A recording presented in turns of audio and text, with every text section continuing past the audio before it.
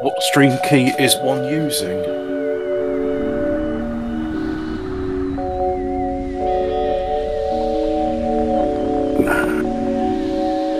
Good.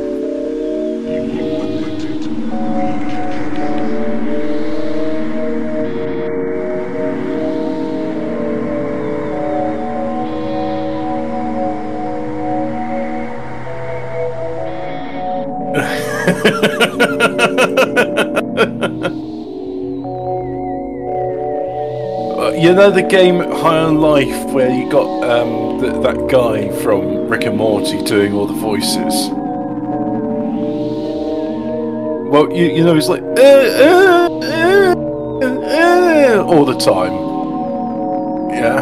Well, look at that familiar backdrop. It's like Jesus, little thing, what are you doing? Oh, jeez.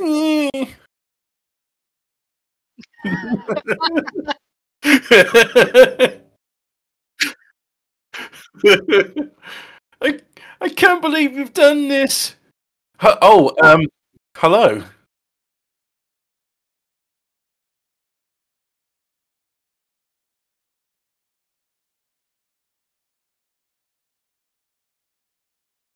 We, Holocaust, Holocaust month as well. Don't forget that. it's no saying N-word January, November, and yeah, you got to be vegan. You got basically they're just like, look, all the people that were going to commit suicide did it over Christmas, so let's just make sure we round up the stragglers by making it the most miserable month possible.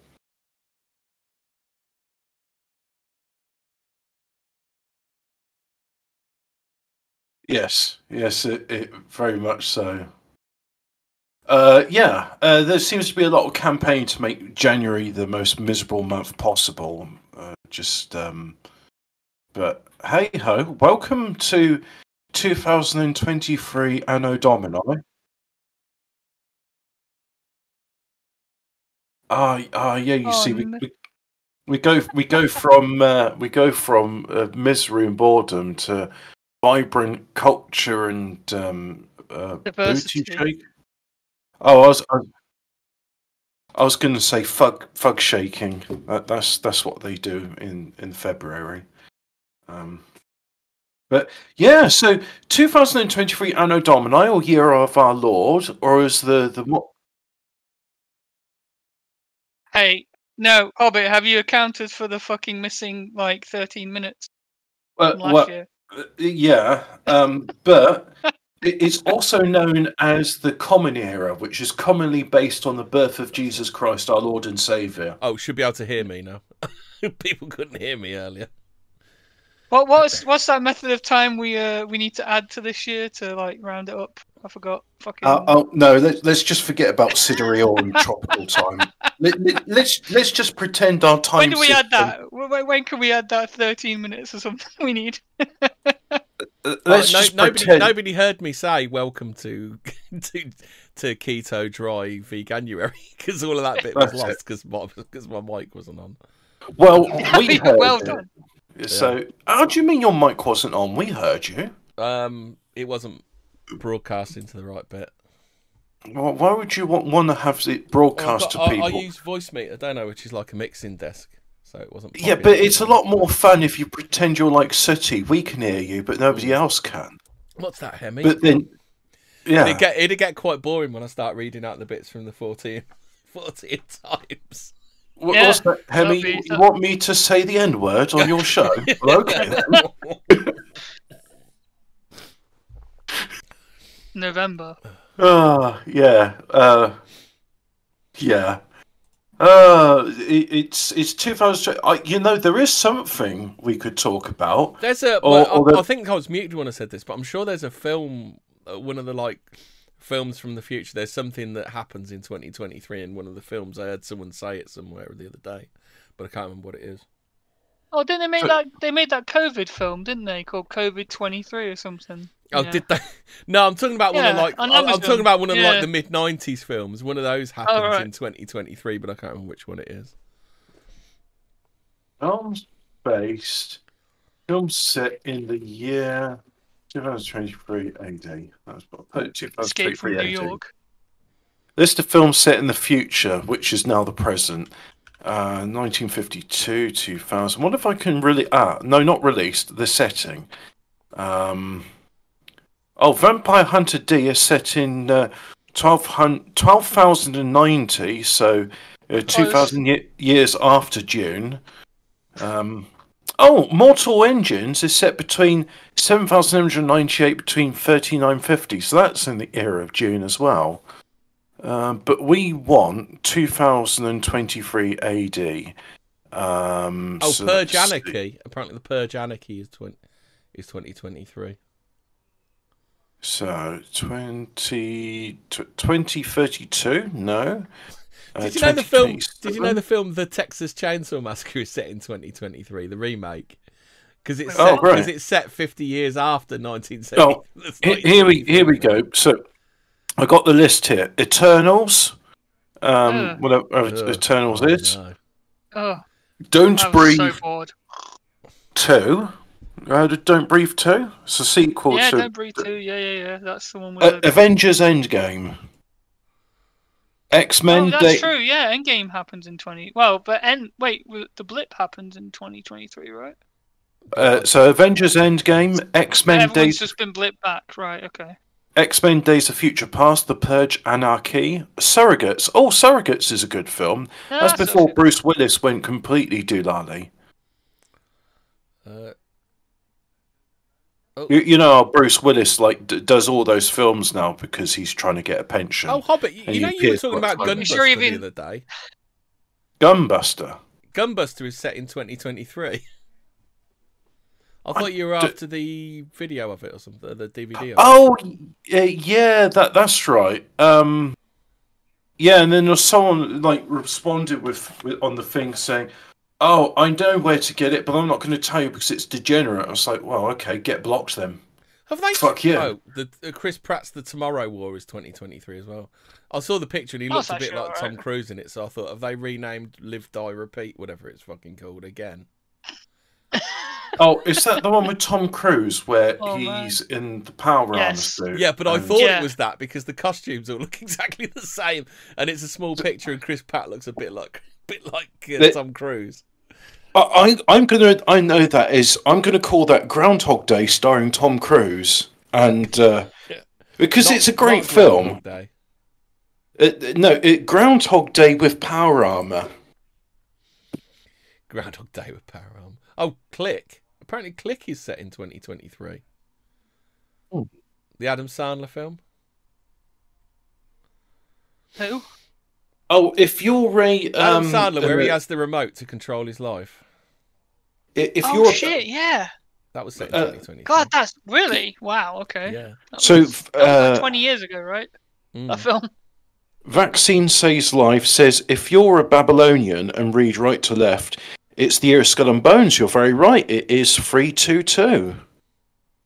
322. By the way, it's if you get the if you get an emoji for the. When did we start calling smileys emoji? I mean, there's no other loan words from Japanland in our language. Why do we use this one when smileys does the same? Anyway, the smiley for a fuel pump has the number 322 in the box, so that's nice. A smiley for a fuel pump? Yeah, so there's a fuel pump emoji or smiley, and the numbers in it say 322, and I saw that on, I don't know, Fortean Words or one of those related conspiracy channels. By the way, t.me/Fortean Words is your place to go for the hardest hitting. Hold on, I'll throw a link in for the disc. We have a brand new shiny Discord as well. Oh yeah, that's true. June, the books are essential, and then he says, "Make love to the sandworms." What?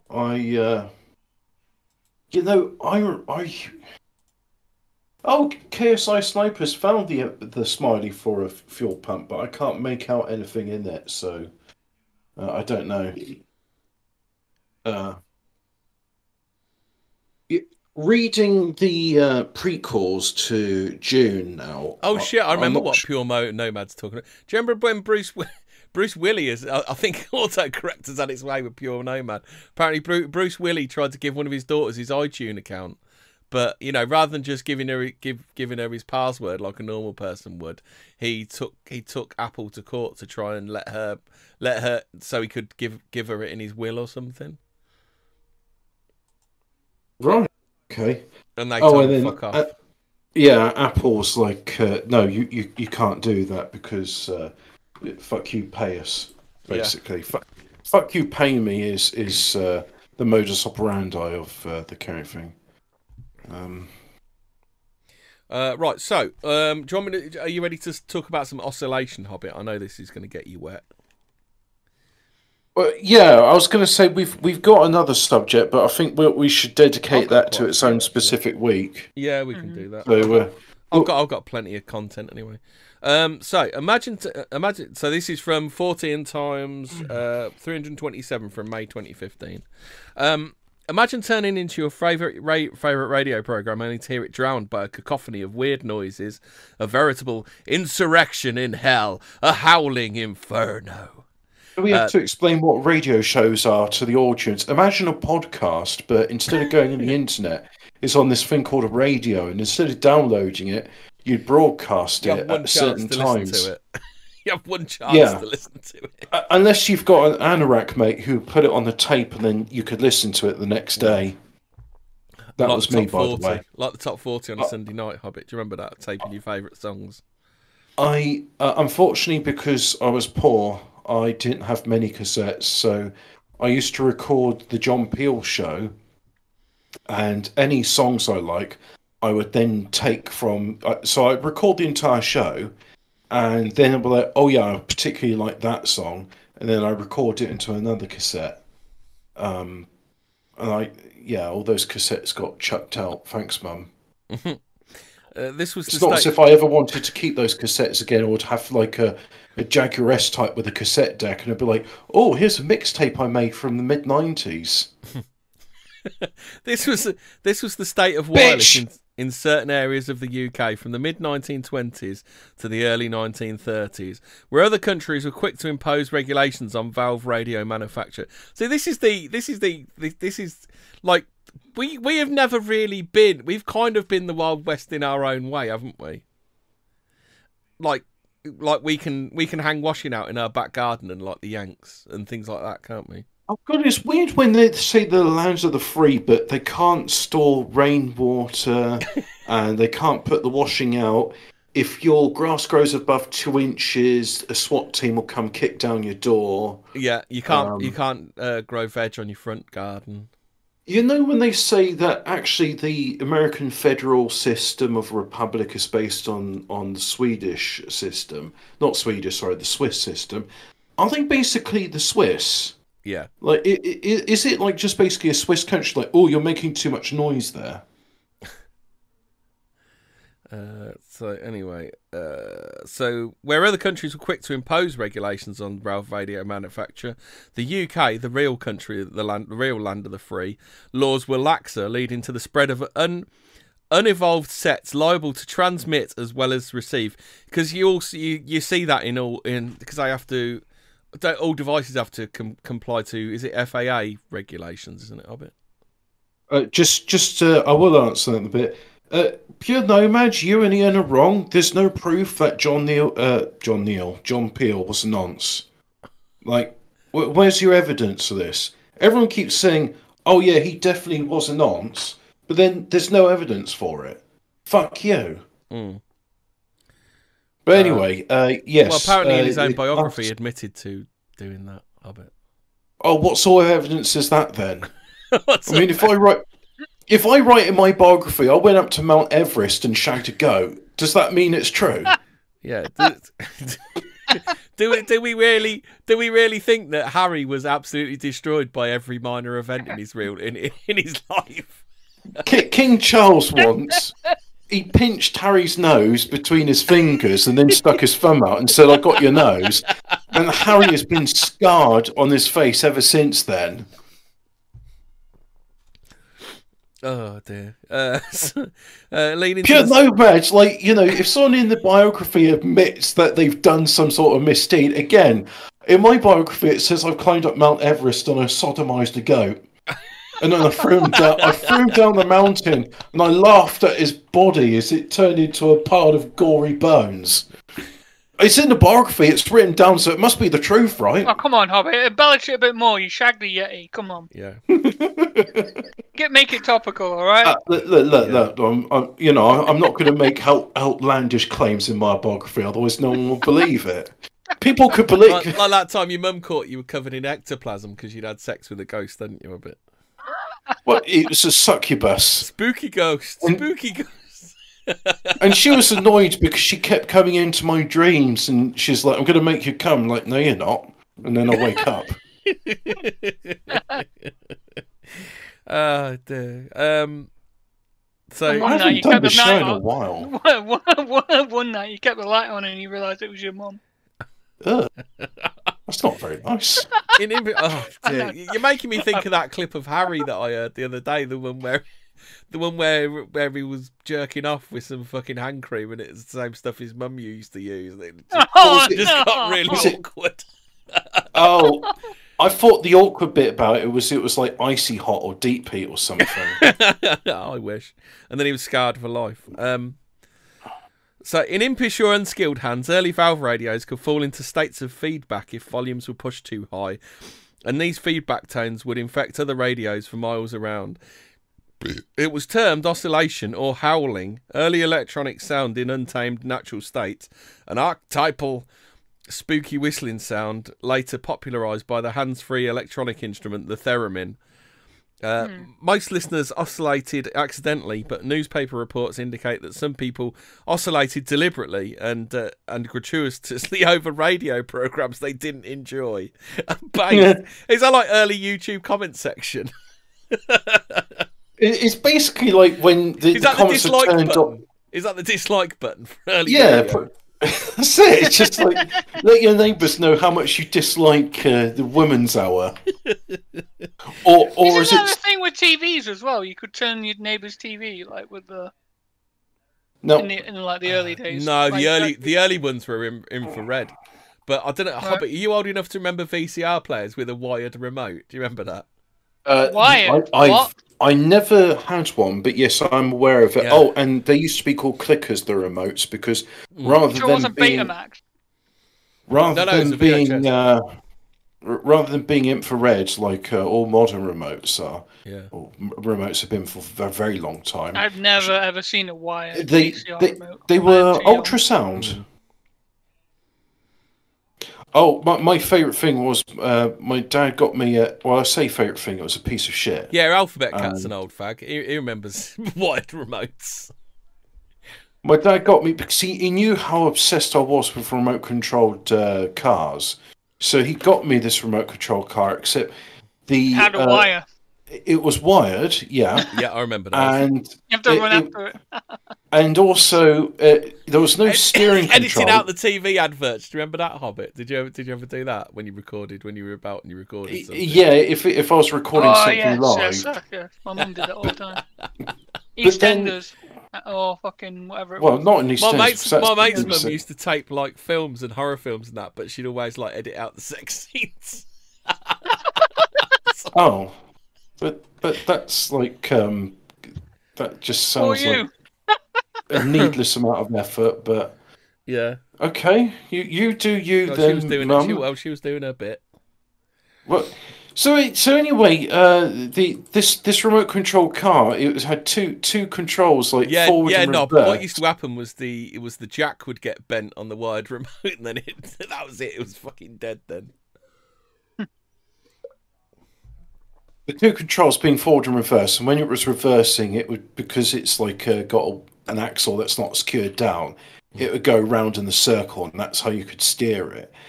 And I very quickly got bored with it, and it's like, hey, what if I cut the wire? Will that make it wireless? And it's like, no. Well, yes, technically it is wireless because there's no wires now, but it also don't work. So was it? you had the early YouTube comment section. A crude descriptive form of Morse communication was also possible by whilst tapping the aerial. Gosh, that like someone doing fuck off in Morse code or something. Do you reckon? It's because it worked like a spark generator. So anyway, a spark. Go on then. I was going to say a spark generator, just being a sort of broadband like thing. It just fills up the entire waves with noise.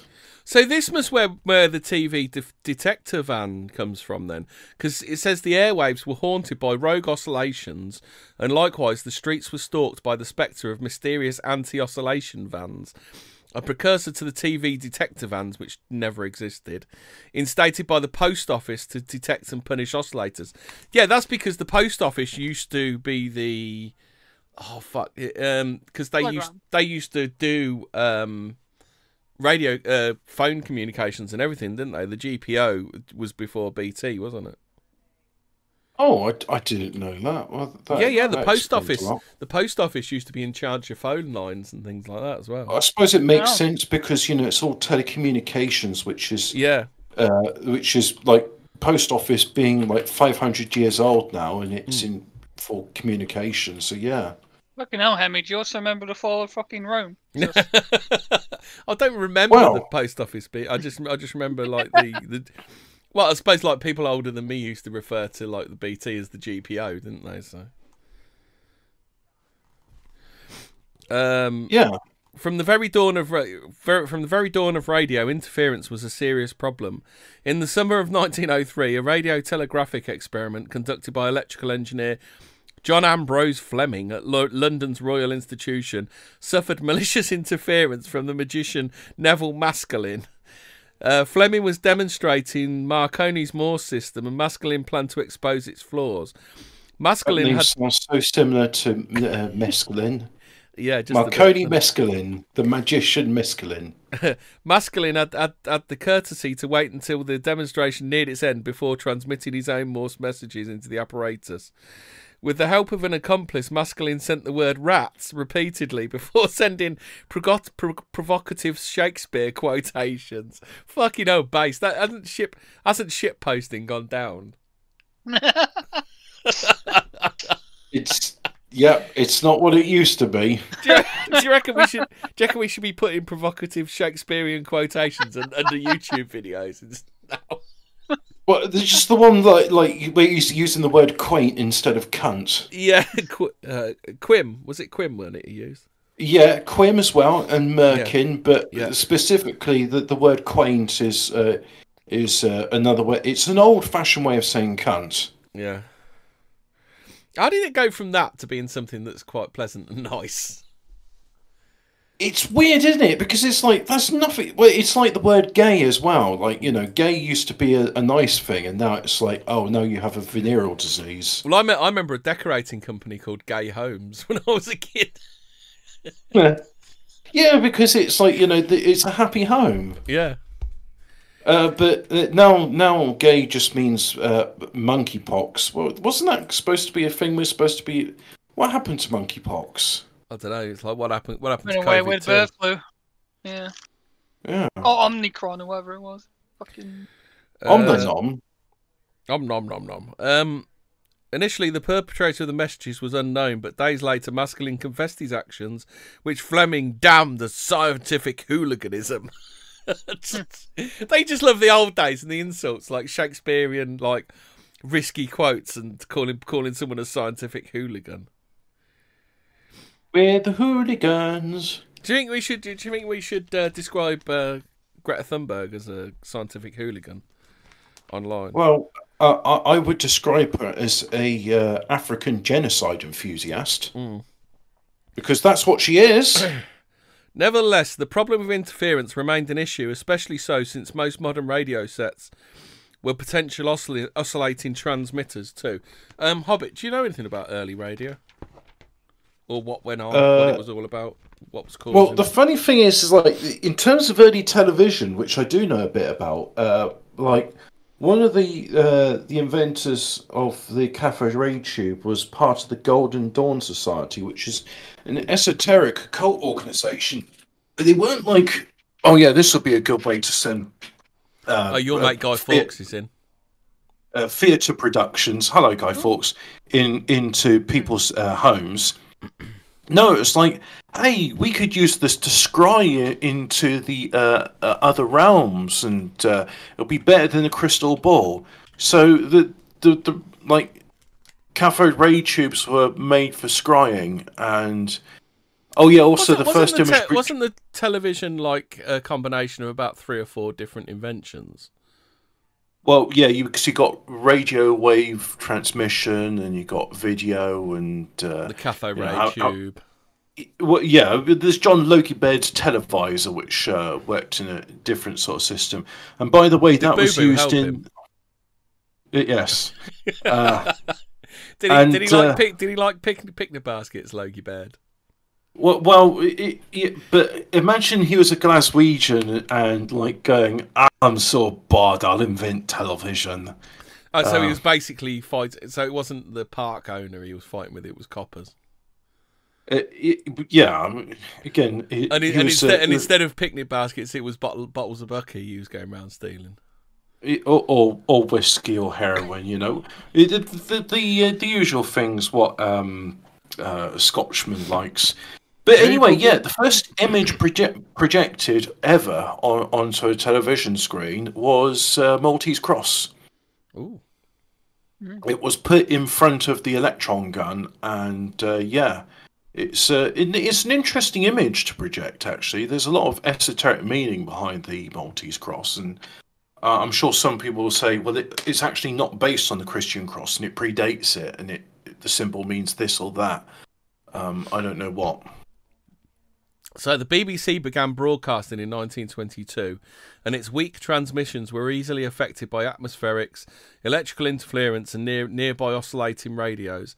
As radio grew increasingly popular, oscillation worsened and intensified further in the mid-20s with the advent of loudspeakers that compelled listeners to push for higher amplification levels. Oscillation occurred whenever listeners overstrained their radios to increase volume. There was no volume dial per se, rather there was a... So would these be like crystal set type things then, Hobbit? Well, I imagine what they do, because in order to turn the volume up, you're using amplification. And eventually, what you're doing is you're amplifying the signal to a point where it starts to feedback. Now, that's actually quite a fun effect, and it's used in synthesizers where, or I suppose also like guitars and such, where if you increase the resonance to a point it starts self-oscillating and you get a whistling tone. So it's I think it explains that in a sec. So it says there was no volume dial per se, rather there was a reaction dial controlling the relationship between two coil components that interacted electromagnetically. Volume and tuning sensitivity were tied together through the use of the reaction dial. An output coil inside the radio fed back its energy into an input coil. This way, the valve's input could hear some of its output, augmenting both the signal volume and the inaudible radio tuning frequency. Beyond a certain threshold, radio feedback tones were produced, energizing the aerial and transmitting a radio frequency back from the set. Guy Fawkes, I've not heard that Jesus was crucified on a St. Andrew's cross. The reason I suspect he was, wasn't he? Was he? Yeah. Oh, well, the X cross.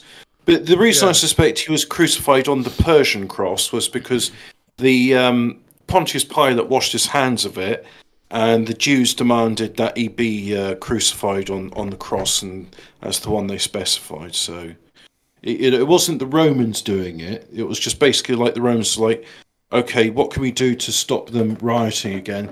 It didn't work because in the end, Emperor Tiberius had to exterminate them all. But some what escaped. about Roger the Wapist? Did some Monty Python Hobbit. Biggest Dickus.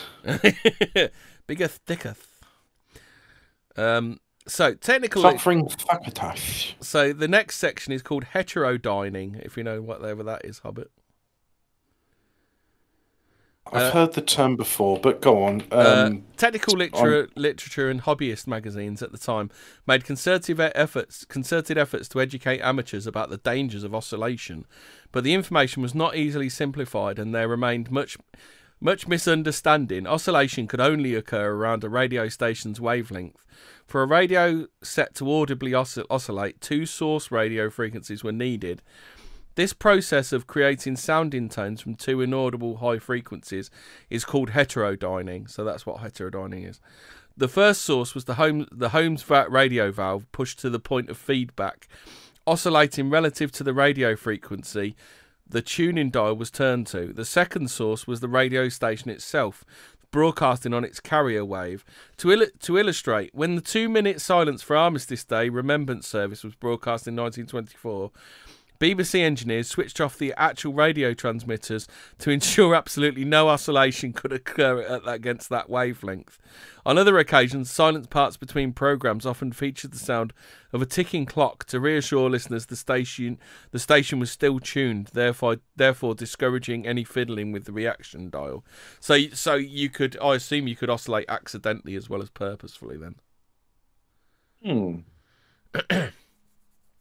And this would have been during the days of amplitude modulation as opposed to frequency modulation. Yeah.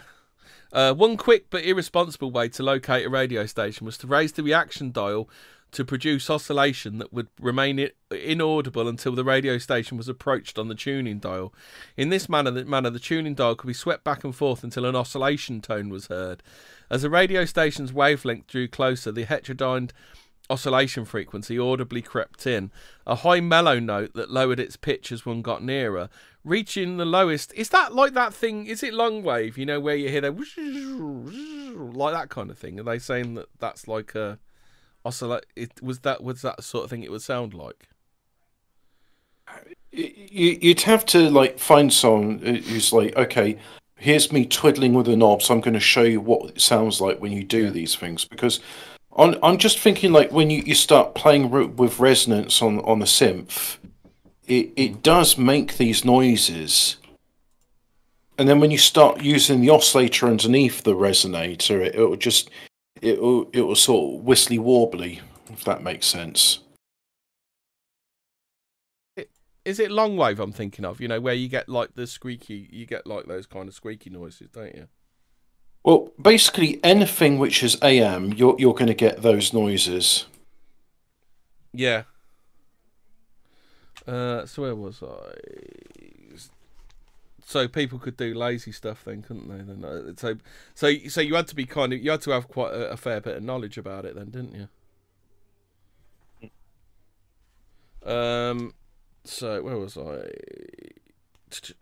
High mellow note that lowered its pitch as one got nearer. Reaching the lowest pitch, the silent point in the middle, meant that the wavelength had been reached. Okay, so you have noise either side of the radio station, is what they're saying. Meant that the wavelength had been reached. Here, the reaction dial would be ducked down below feedback, then readjusted into a sweet spot to hear the broadcast at an optimum volume. However, when reception was poor, listeners tended to oscillate in their attempts to increase volume. The BBC had difficulty broadcasting to certain parts of the UK where terrain hindered reception, creating oscillation hotspots. These oscillation frequencies would all radiate through the aerial.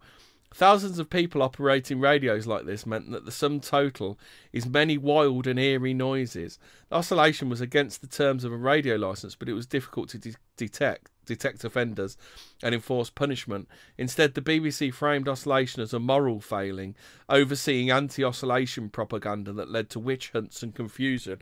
A bit like they do today with politics then. So the BBC has been like this since the start, just embarrassing people for wrongthink.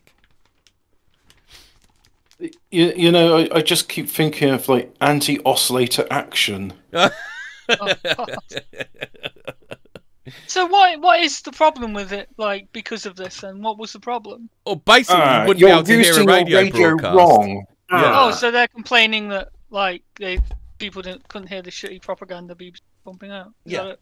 You're supposed to. And also they're saying like that's why I was saying it was like early YouTube shit posting, because basically if you didn't like something, you could give it the thumbs down by drowning it out. If enough people didn't like it, they'd oscillate and drown it out. So then So then they knew that they weren't very popular.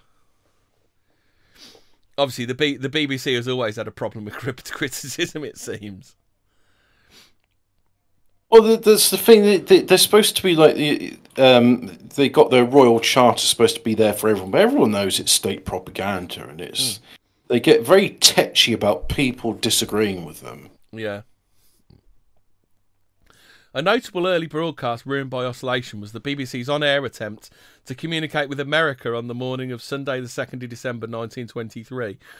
The announcer called out, "Hello America, British Isles calling." This was followed by a hopeful pause, marred by oscillation affecting the BBC relays. Listeners collectively strained the ears of their radios to hear any American reply. The announcer appealed to the local audience. Listeners, for heaven's sake, give us a chance. Stop oscillating. We want to hear America." The BBC's chief engineer, Captain Peter Eckersley, then took over the microphone pleading, "I want to appeal to you. Stop oscillating. From the bottom of my heart, I implore you to give us a chance. Seriously, it's perfectly rotten of you." Perfectly rotten. This sounds like contemporary slang. Perfectly rotten. I mean, what would the modern equivalents of that be? Like, "Hey fam, don't vex me, blood. In it, wagwam." Yeah. Eckersley went on to become the instigator of Don't Oscillate campaign by the BBC and the GPO. Don't oscillate me, bro. And the Don't GPO, touch the that General dial. Post Office. Because I was one of those children. If you used to look at like, you know, the access lids for telecoms, you used to see them in the road. They used to have GPO stamped on them. So that's how I only remember seeing like what's it called? The BT logo on them. The one with the trumpet, and it was yellow. Yeah.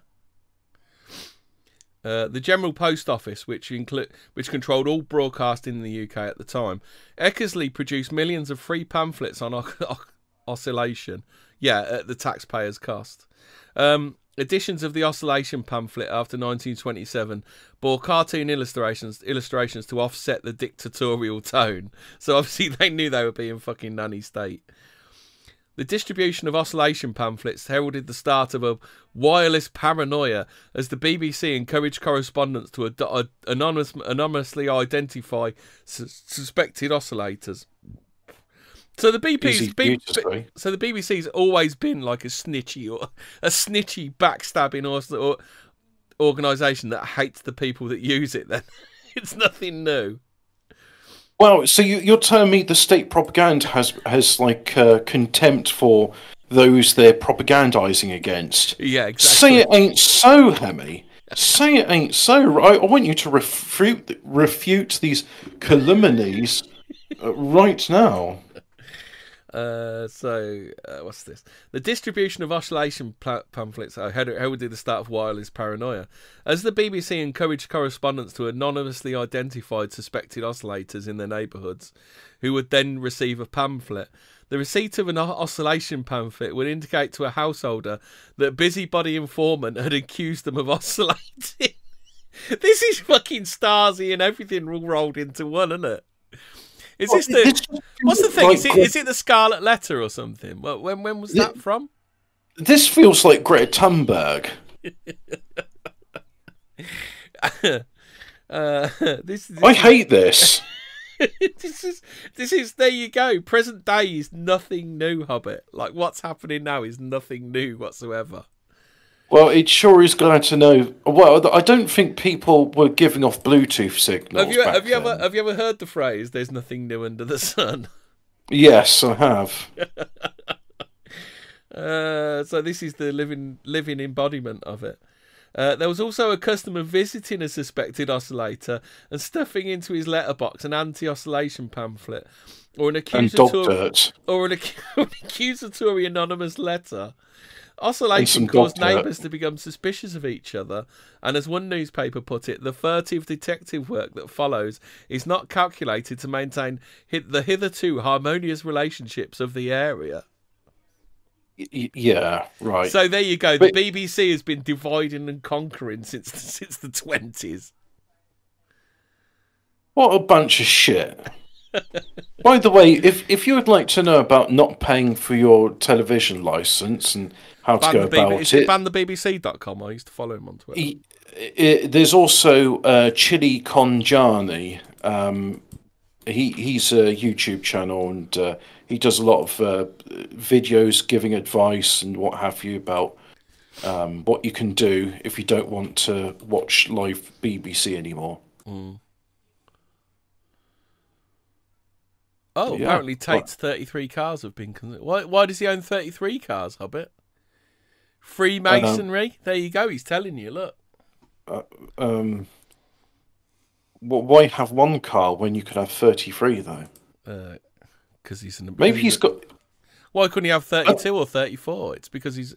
Or even 37, which is a base number. Do we have a list of what his cars... I really hope he's got, like, a Seat Ibiza or a Nissan Micra. No, he's absolutely got a Seat Leon GTI, hasn't he? Oh, I was going to say, is he got, like, a Volkswagen Lupo or Polo or 1 litre? So what was in these pamphlets, you ask, Hobbit? The pamphlets... No, the subject is a bunch of stuff. We're doing about oscillation at the moment. Yeah. He's got a Bugatti Veyron, apparently. The pamphlets explain that if an oscillation tone was heard and its pitch could be altered by the turning dial, then the reader was oscillating. Don't do it was the mantra. I'm picking up good oscillations. For God's sake, think of the children. Stop oscillating. If only the volume changed, it was somebody else oscillating. And the question was, who? Reasons for oscillation varied. Ignorance, selfish tuning technique, or pure devilment. The absurd... Yes, hatred. It's just sheer hatred for the BBC is why anybody would do it. Anti-Semitic transphobia, that's what it is. It is, it's just like the people back then, the Q-tard, conspiratards, the retards seem to get... January the 6th. Well, retards seem to get used a lot as a prerogative when describing these people, but I thought they're just differently abled, so why would you use that as a slur? But anyway, these people that hate Greta Thunberg in the 1920s, they were doing all this stuff, and they're evil. The absurd aspect of Trump fans from the 1920s. The absurd aspect of oscillation lent itself 9/11 deniers to parody in radio. They're World War II deniers. In parody in radio. I was going to say they're 9/11 deniers because it's like it's the 11th of the 9th. Yeah. It was American conspiracy to get us to use their dating format, and I'm not standing for it. One early example is notable for its... This is why 7/7 happened on 7/7, weren't it? That was it. It was just basically the MI5's like, we won't counteract the American CIA glow-in-the-dark narrative, so we'll put it on 7/7, and that way there's no ambiguity. Yeah, there is ambiguity, you mean? Wait. You can have the day first or month first format. Oh, yeah. That's why I'm saying it happened on 7/7, so you could have the day first or the month first, and it didn't matter. Everyone could call it 7/7. I'm confused. It's MI5 pandering to the Yanks, is what I'm saying 7/7 is. Oh, yeah. That's why it's like not to step on their toes. Yeah, so we can all call it 7/7, and nobody has a problem with it being 7/7. Oh, I've got a problem with it being 7/7. I think it's shit. Yeah. Oh, by the way, the documentary about 7/7 you want to watch it, just type in 7/7 Muad'Dib, and the guy got a knock on the door. Oh yeah, Muad'Dib in the chat. Yeah, he got a knock on the door from the. I keep wanting to use Terry Davis' term, but I'm not allowed. Yeah. But yeah, because it's like, oh, sorry, it looks like you've had a little too much to think, fellow citizen. Anyway, this one early example I keep trying to tell you about, Hobbit, is notable for its use of radiophonic electronic sound. The Birmingham BBC station, radiophonic, inspired by the American communication test, produced a prank in 1924, which was a pantomime that was seemingly interrupted by an American station coming through. It was a spoof. Poor reception was acoustically simulated by the sound of a lead shot in a kettle drum, rustling paper, breaking wood, and the sound of a valve oscillating. Okay.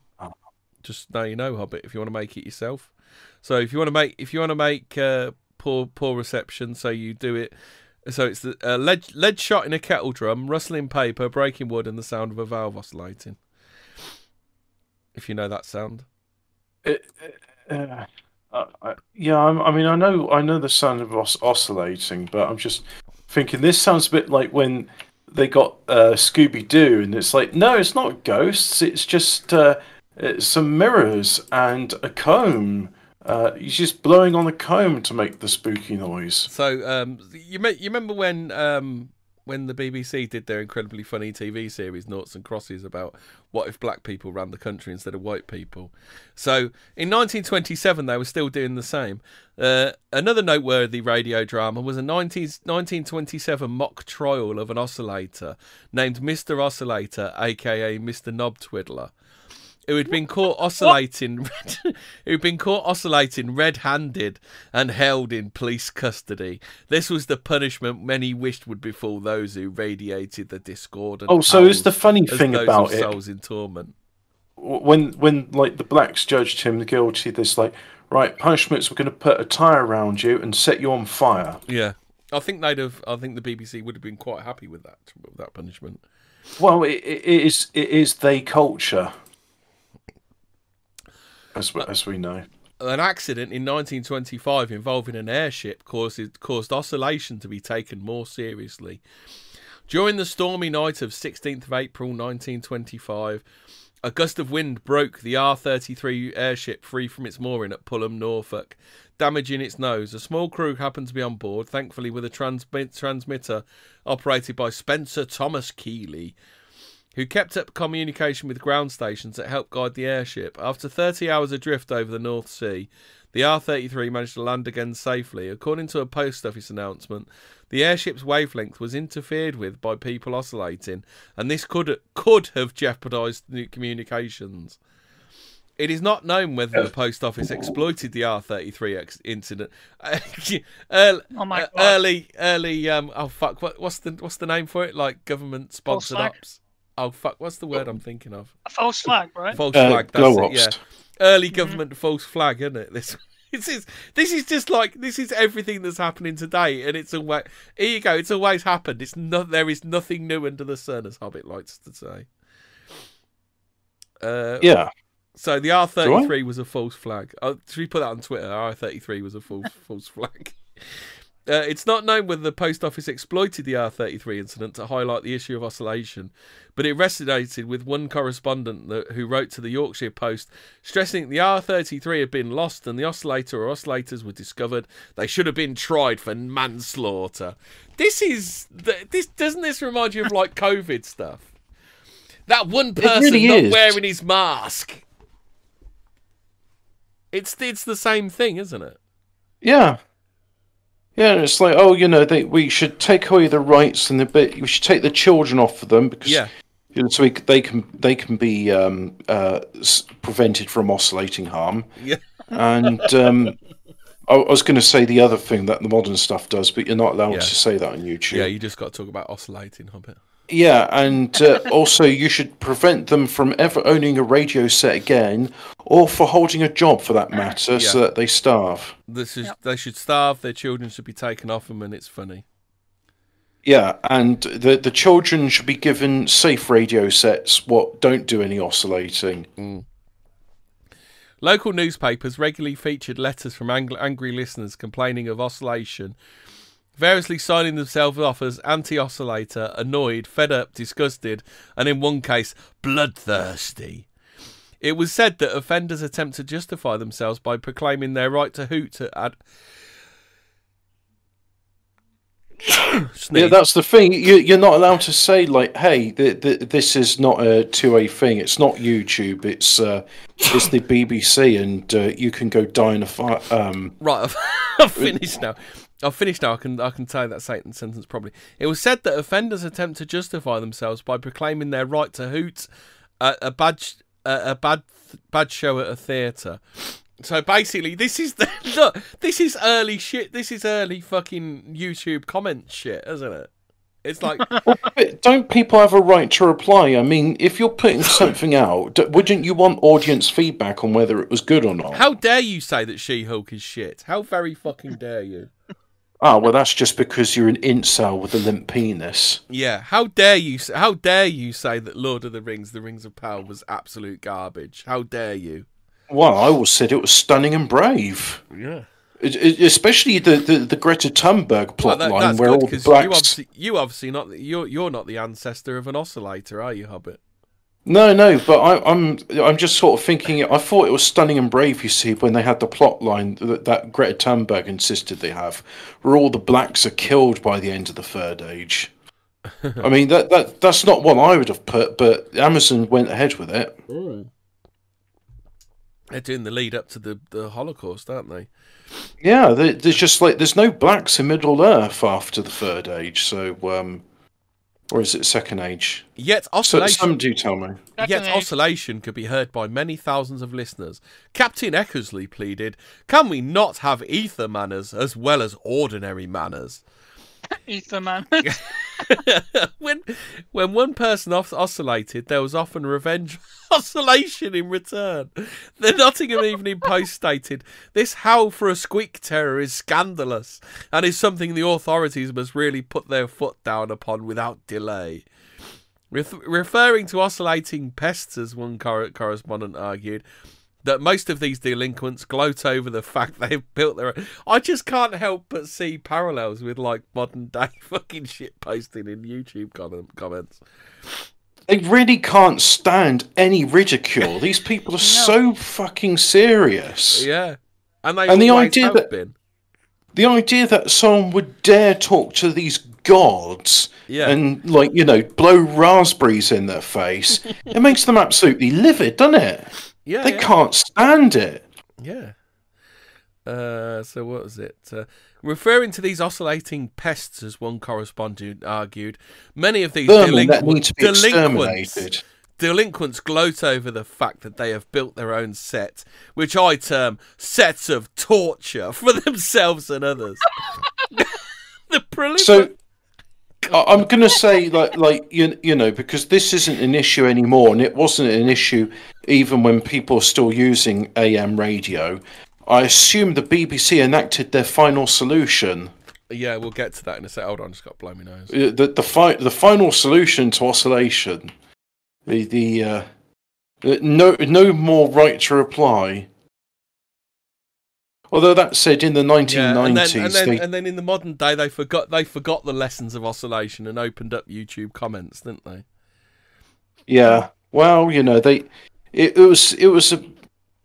it was like libertarians that made YouTube, and then it got bought up by totalitarians. We're still on YouTube. We're still on YouTube because we're part of the system. Yeah. The proliferation of freak circuits and wireless magazines attracted some blame.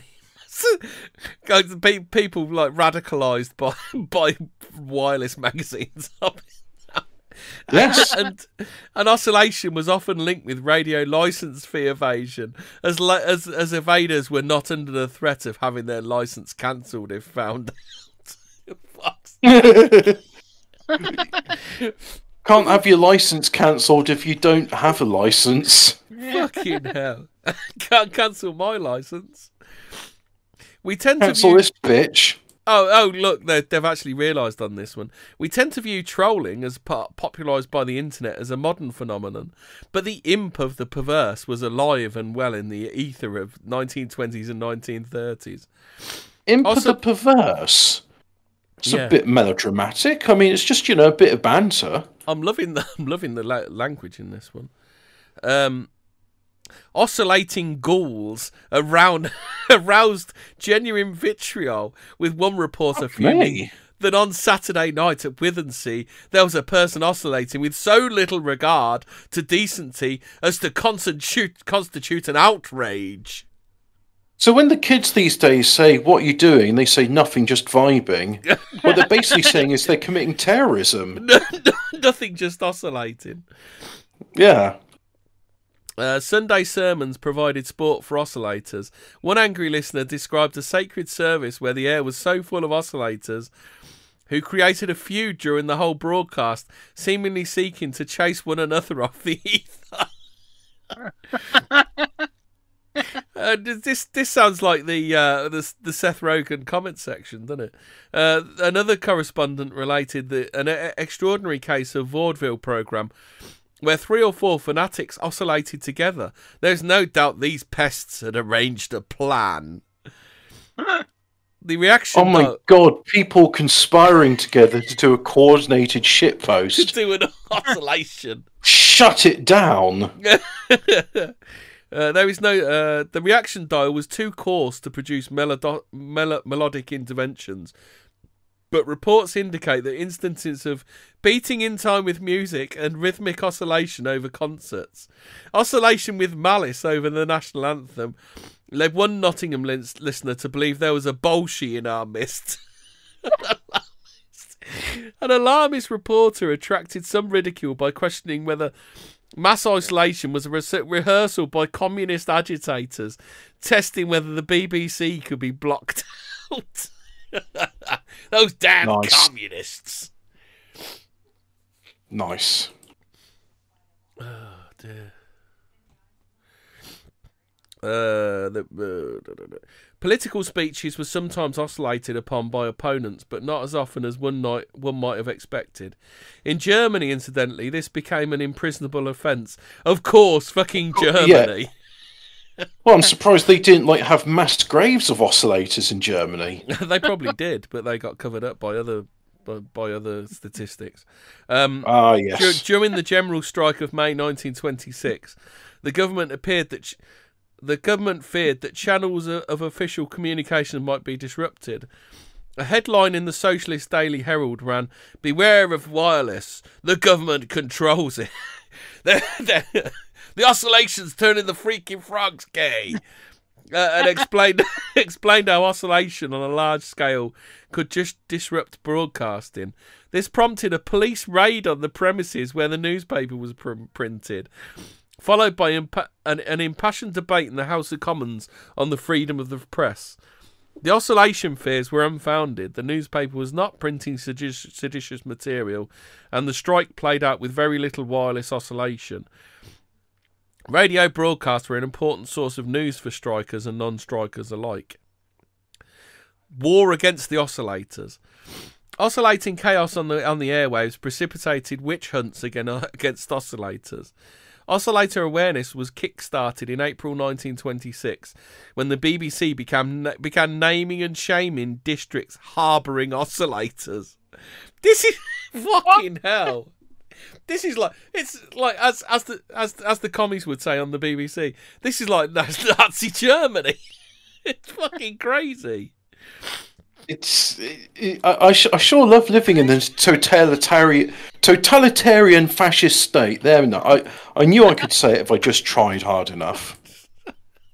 Are we going to find out that there were mass oscillator camps? We don't speak about the mass oscillator camps. No, we don't speak. Yeah. Yeah. They're only in Poland. April 1920. So oscillator awareness was kick-started in April 1926 when the BBC began naming and shaming districts harbouring oscillators. One newspaper proposed that the next step, of course, is to give the numbers of various houses. Fucking is this like Jordan Peterson and his nobody should be anonymous shit? Oh, you anonymous demon troll cowards! Yeah. What if it's just a fucking old guy who can't hear very well and turns up the volume by accident? Is he really committing a crime? Yeah. Let's go and fucking name and shame Grandad here. Well, this is it, or just like somebody I'd probably do it the lazy way as well. Where you get the noise either side of the radio station. Like the idea of Norm Macdonald just going. Naming a location on air required a complaint signed by 6 people. In January 1927, the GPO launched its detector van to track down persistent oscillators, and a second van was unveiled some months later. I suppose this one is actually possible, though, isn't it, Hobbit, to pick up oscillators? I mean, yeah, you got some radio receiving equipment, but how are you going to triangulate it, bitch? Well, you can't triangulate in the van, can you? In one van, can you? Well, you can if you have multiple antennas, but again, it's more like it's more propaganda tool than it is an effective thing for detecting miscreant ne'er do wells. But this is the stuff that they criticise like totalitarian Russia for and Germany, isn't it? This kind of shit that goes on. At least we're not speaking German. Yeah. At least we haven't got detector vans. Oh. Yep. We're still on the air. In January 19... Yeah, I think we are. We're not. Mama Susan doesn't mind us shit talking the BBC. In January 1927, the GPO launched its detector van to track down persistent oscillators. Second van was unveiled some months later. One van was based in London, another in Manchester. In 1930-31, there was also rumoured to be a ghost car, a detector disguised as a normal car, but its existence is uncertain. The detection vans carried direction-finding frame aerials on their roof, rotatable from the inside, within which were customarily two operators and a driver. So is that possible just with like a coat hanger on your roof then, I bet? Yeah, well, there's a crude antenna. You could make a fancier one, but more or less. So I assume the frame aerial, would it be like a dead spot on the back? So if you had something where radio waves couldn't penetrate on the back, and you pointed it towards an oscillating house, then you would be able to figure out where an oscillating house was, wouldn't you, Hobbit? The guy who I really should speak to about this is my uncle. He holds a ham radio license, so I got a two-way radio recently, and he was helping me program it. And I said to him, "Oh, they're talking. We should respond." He says, "Oh no, you can't do that. That's piracy. You need to get a license." I was like, "Oh yeah, I don't want to disturb the boomers. They'll say, hey, stop oscillating." Yeah. What's your call sign? My call sign is KIKE. I thought you were going to say your call sign's Oscillator King.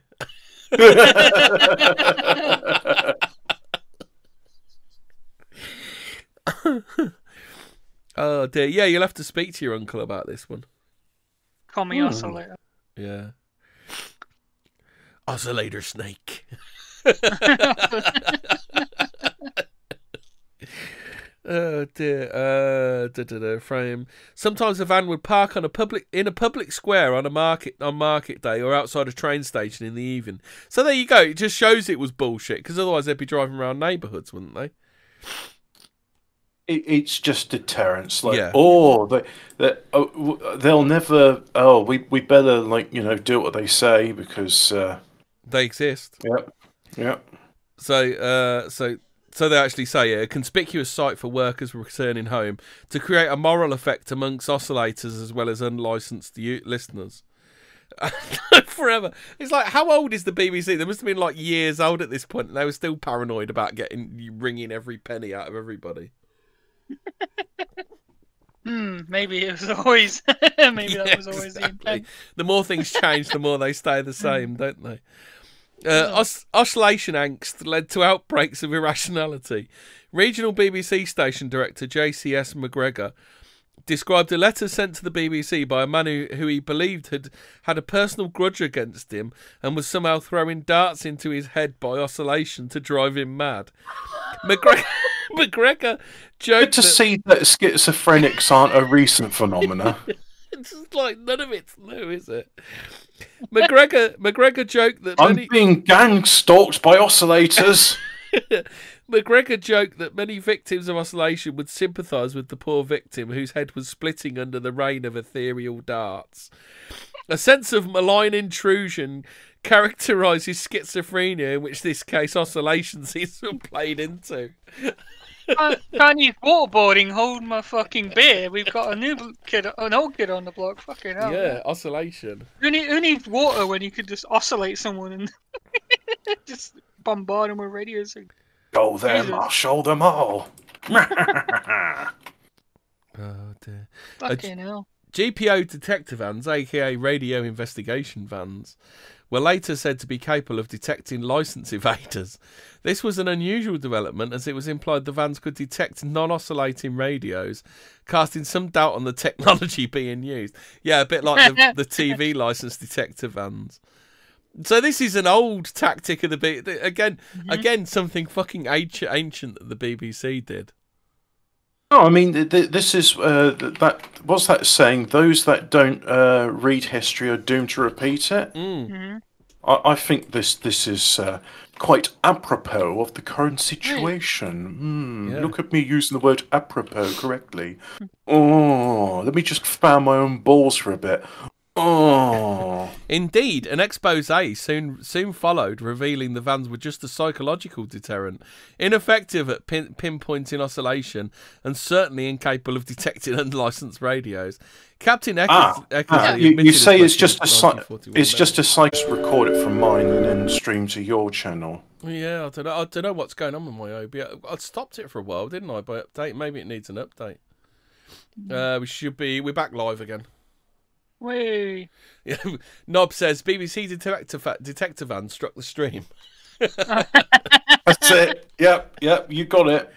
You don't have a streaming license. There you go. So whenever a detector, so again, these are all like old tricks that the BBC does, like the shaming, trying to shame you into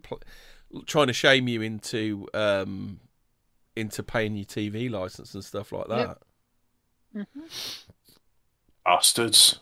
Knobheads. Don't fall for it. Yeah, Well, don't fall for it. It's been bullshit since the 20s. This is literally fucking. What is it? The fucking whose experiment was it? Fucking Milgram. The Milgram experiment. The lab coat experiment. Electric. Yeah. Yeah. Literally, it is that. Just like, will you comply? Now that we've got this deterrent, you can see it here. Will you comply now? It's like. You must comply. Oh, the good Your thing, own the good television thing is, by the way, license. Hobbit, I'm recording, so when you listen to the audio, you'll have the full lot. I was going to say, how are you recording if OBS crashes? Oh fuck! It did, didn't it? Oh, right, These are going to be the lost episodes, aren't they? Well, I just lost bits of episodes. Oh shit! Yeah, I forgot about that. So the GPO BBC's war against oscillation attracted some criticism for its heavy-handedness, but most listeners hailed the campaign as the best way to root out oscillators. This is kind of like Brexiteers and things like that. You give people a name and then send the NPC attack dogs, don't you? That's it.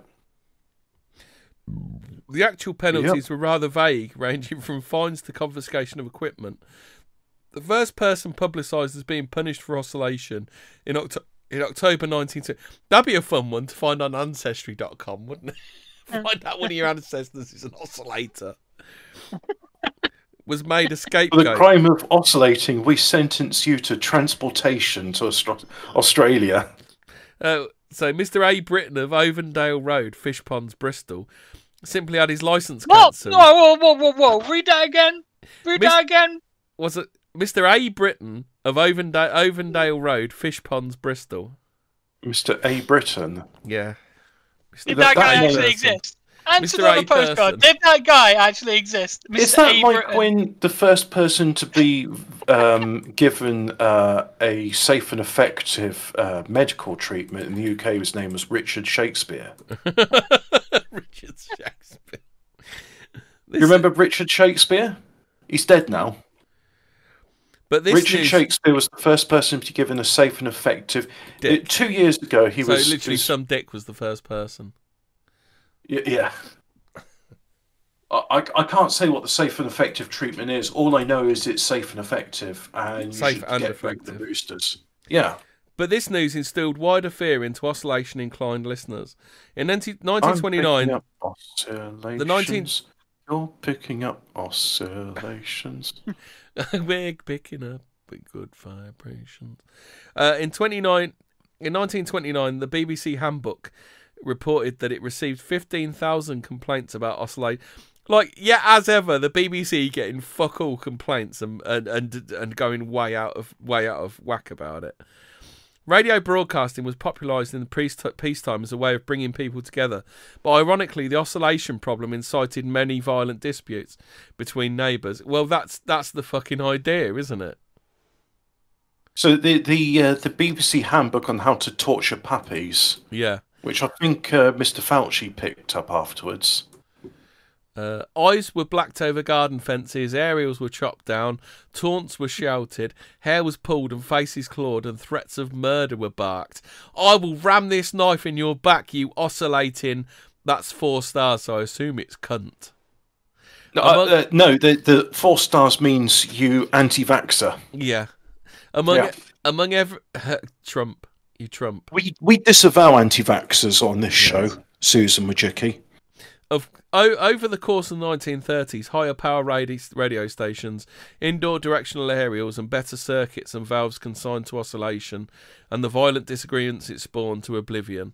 It wasn't quite the end of oscillation, however, in the hands of Leon Theremin and others, it enjoyed a surprising musical afterlife. Oscillation also found its way onto a wider conflict than any imagined by the GPO of the 1920s. After the outbreak of World War II... that's a bit of a whitewash, because Leon Theremin wasn't going like, oh, this will make an interesting musical instrument. No, he was like, yes, using the principles of capacitance and radio waves, I can make a proximity sensor to detect if any capitalist pig dogs enter our communist utopia. Yeah. Dopey Chris is saying it was Bill Shakespeare. I thought it was Richard Shakespeare. Sorry. No, they literally absolutely took the piss out of you for it. Oscillation also found its... having the audience. The contempt the audience has for me is immeasurable. Oscillation also found its way into a wider conflict than any imagined by the GPO of the 1920s. After the outbreak of World War II, whole countries were actively jamming each other's signals, fighting an ether war by heterodyning tones or by overpowering each other's transmitters with other broadcasts. But that's another story. I was going to say that there was also another war in the ether, which was... downright spooky Fortean stuff. Hold on, wait. Didn't Einstein get rid of the ether in 1905 with his laws of relativity? So why are we fighting over the ether? Oh, guys. Because quiet you, look away. Yeah. Funny enough, my granddad, God rest his soul now, unfortunately, but he was the sort of person who says, there's no such thing as the ether. And I'm like, I am not aware of what the ether is. Can you explain it to me? So he went to tell me about how there was this theory that it's not space and relativity, it's the ether. And I was like, this sounds really interesting. Tell me more. So yeah, it's like people commonly believed in the ether was this... Well, no. Everyone believed in the ether until Einstein. Yes. Well, and only Einstein came along after, people's attempts to debunk the ether had failed. Did they have to kind of throw the baby out with the bathwater? Well, when you say everybody believed in ether, maybe there was a few Mongolian shepherds or people on the plains of the Serengeti that didn't know about it. Okay. Hashtag not everyone believed in the fucking ether then. Naxalts. Fucking hell. Sorry, we have to do the hashtag not all here. Yeah.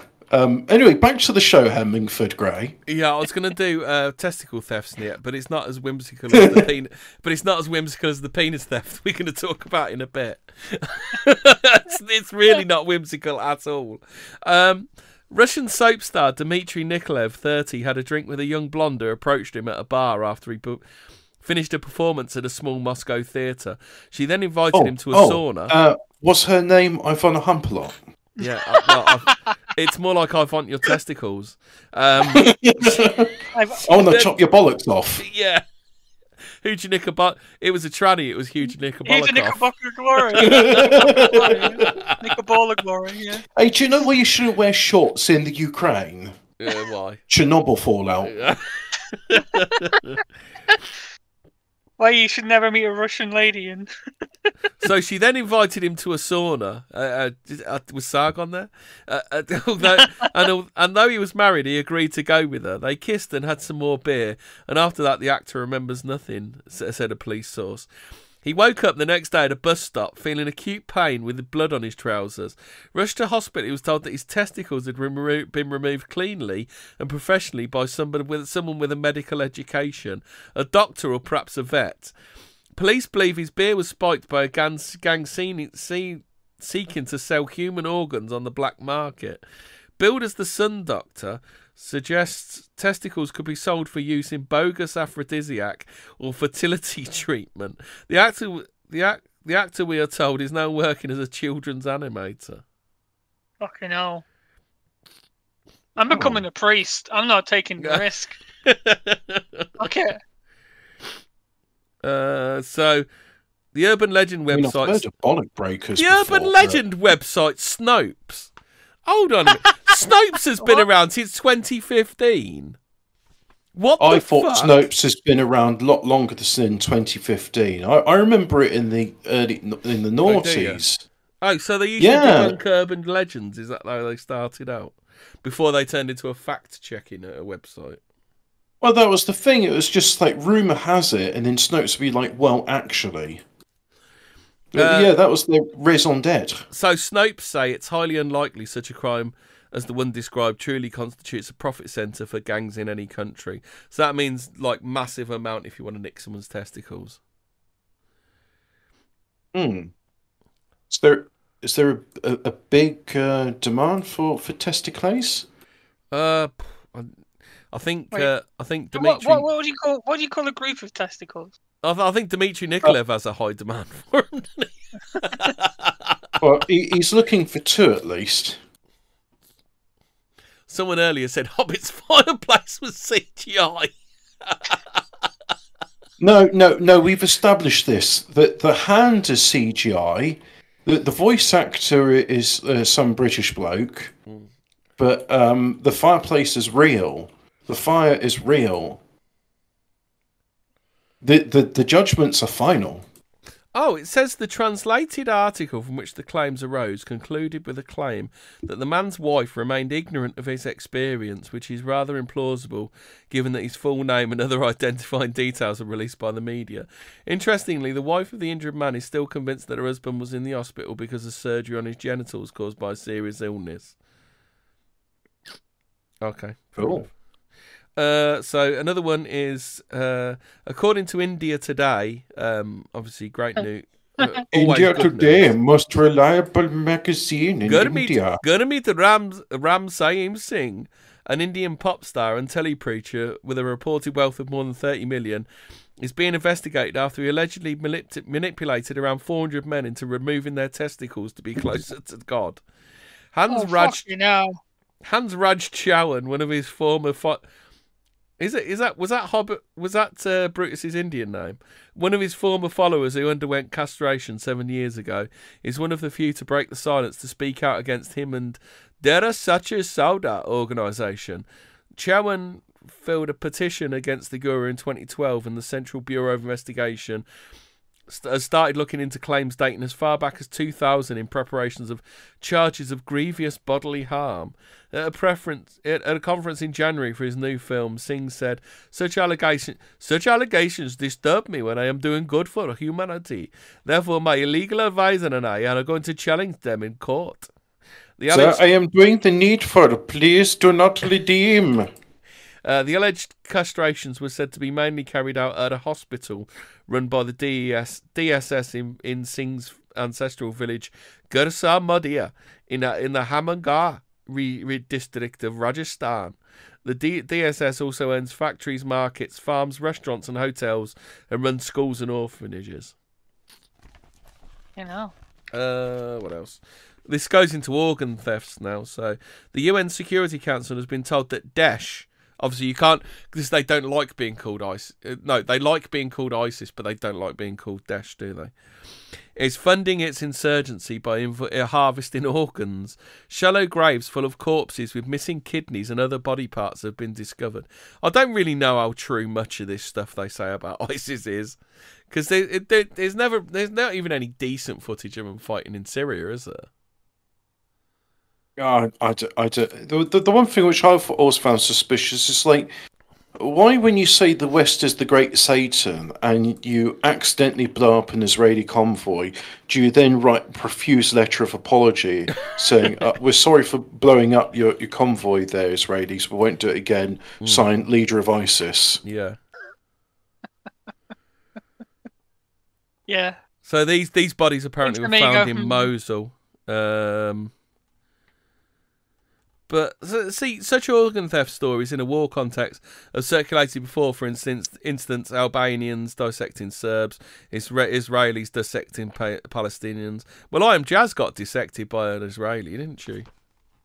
Just so you know, the two places in the world where there are no waiting lists for organs are China and Israel. Oh. I'm not saying why. I'm just saying they have highly efficient. Because they have highly efficient healthcare systems. What reason would you be saying it's for, Hobbit? Well, I wouldn't, because that would be anti-Jew, and Susan Wojcicki, I'm not anti-you. Nope. Say it ain't so. Refute these calumnies. This is something we were going to talk. Have we talked about this before, or we're going to talk about it? I'll read the story and then you'll know, Hobbit. Kevin Mashford, 38, was born with a congenital heart condition and has a number of major operations. He has had 3 pacemakers fitted and suffered a stroke that almost killed him, but went on to recover and set up his own design and project management business. However, his condition deteriorated and he was given only 2 weeks to live. In May 2014, the married father of 2 was given a heart transplant at the Freeman Hospital in Newcastle. Doctors told him his new heart came from a man named John. Do it like you're a BBC presenter. I can't do that. Newcastle. Sorry, Newcastle. That's how you have to say it there. Newcastle. No, it's Newcastle. Have you never heard anyone call it Newcastle? I don't listen to enough telly to tell you. Sorry, I've heard people calling it Newcastle before. Is that when they go Baker Grove? Yeah, Baker Grove. Oi.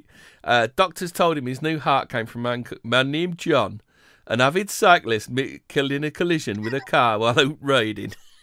Sergeant Oikwinson knows Cooked and Bombed. Yes, I was. I know about them because they posted all the Chris Morris radio shows.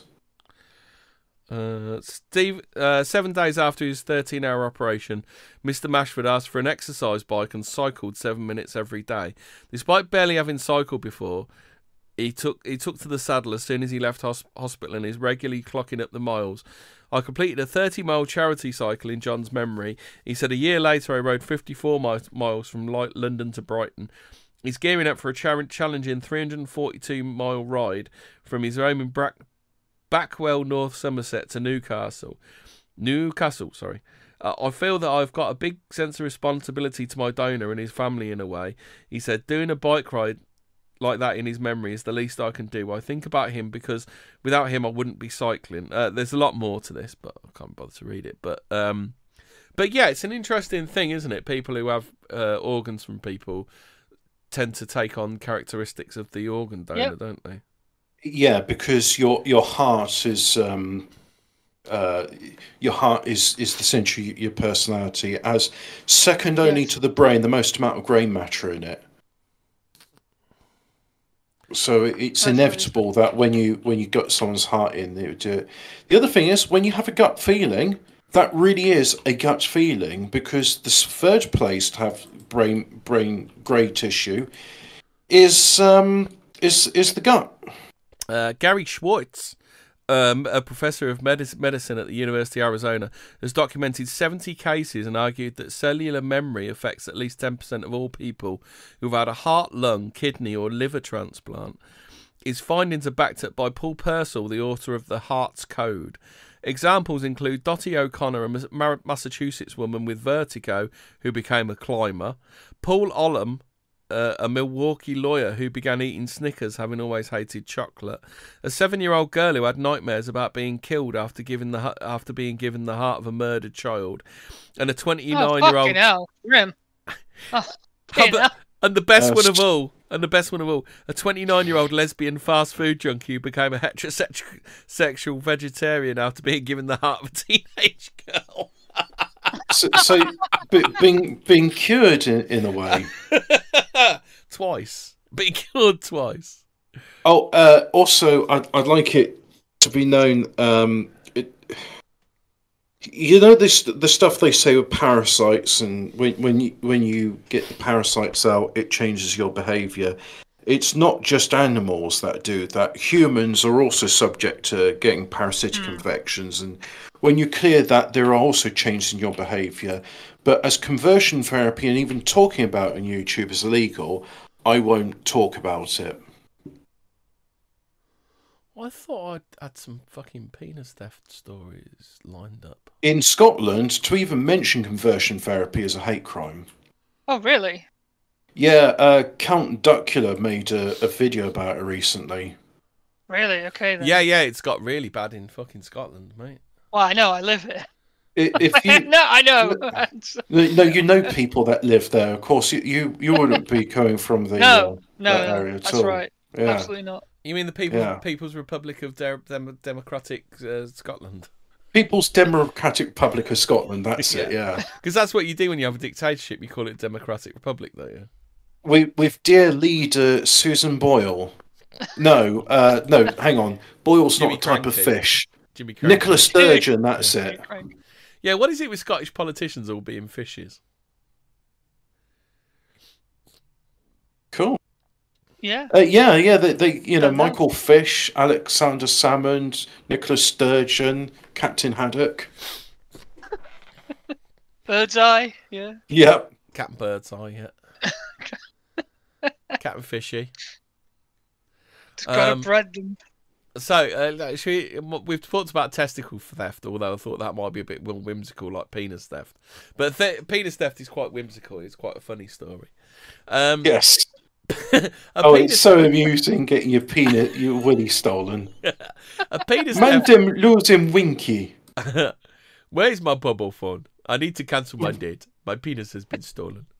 A penis theft episode typically involves 4 stages. First, the victim has an odd encounter, such as a stranger unexpectedly shaking his hands, like Mr. Shaky Hands. Was he going around nicking penises then, was he? Do you remember Mr. Shake Hands, man. Yeah. He shake your hand, now your penis gone. Ha ha ha, funny. Banzai. How long till the man realise his penis is gone? Would it be, hey, 10 seconds. B, 40 seconds. Over 1 minute. Play spits now. Banzai is such a good show. Next, the sensation of electric shock or a chill travel into his genitals. Third, he checks his crotch and becomes convinced his penis, testicles, or both have been stolen or shrunken. The final step is crying, "Thief! You are a thief! Yeah. Where's my penis? Bring my penis back." And enlisting others to confront the suspect, sometimes with the victim stripping on the spot to prove his genitals are gone. When an epidemic swept Nigeria in 1990, men walked around grasping their penises to prevent theft. They literally mud-dick to prevent theft. The result of this... So you see, we don't understand that, what with our white supremacy and everything. Yeah. When they're actually grabbing hold of their testicles, it's So like... that's why all those gangsters, they hold their dick and... Yeah, Well, because they know... Jacko. Yeah. Yeah. Hee, Shamona! Yeah. Check the knob. The result of this delusional drama can be pretty ugly.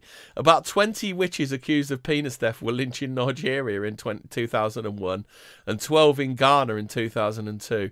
One survey counted 56 separate cases between 1997 and 2003, with at least 36 suspected thieves murdered. In 2008, in a 2008 outbreak in Congo, urgent messages were sent out by radio to avoid strangers wearing gold rings in taxis. When you say, because there's two countries with the word Congo in it, do you mean the Democratic People's Republic of the Congo, or do you mean the Democratic Republic of Congo? They don't say. Ignorant. Oh, so they're just ignorant. Yeah. They're being ignorant. They're ignorant. Leading police to put 13 suspected sorcerers into protective custody to prevent lynchings. What's your job? Sorcerer. Yeah. What'd you Big do? demand Nick for that, penises. Yeah.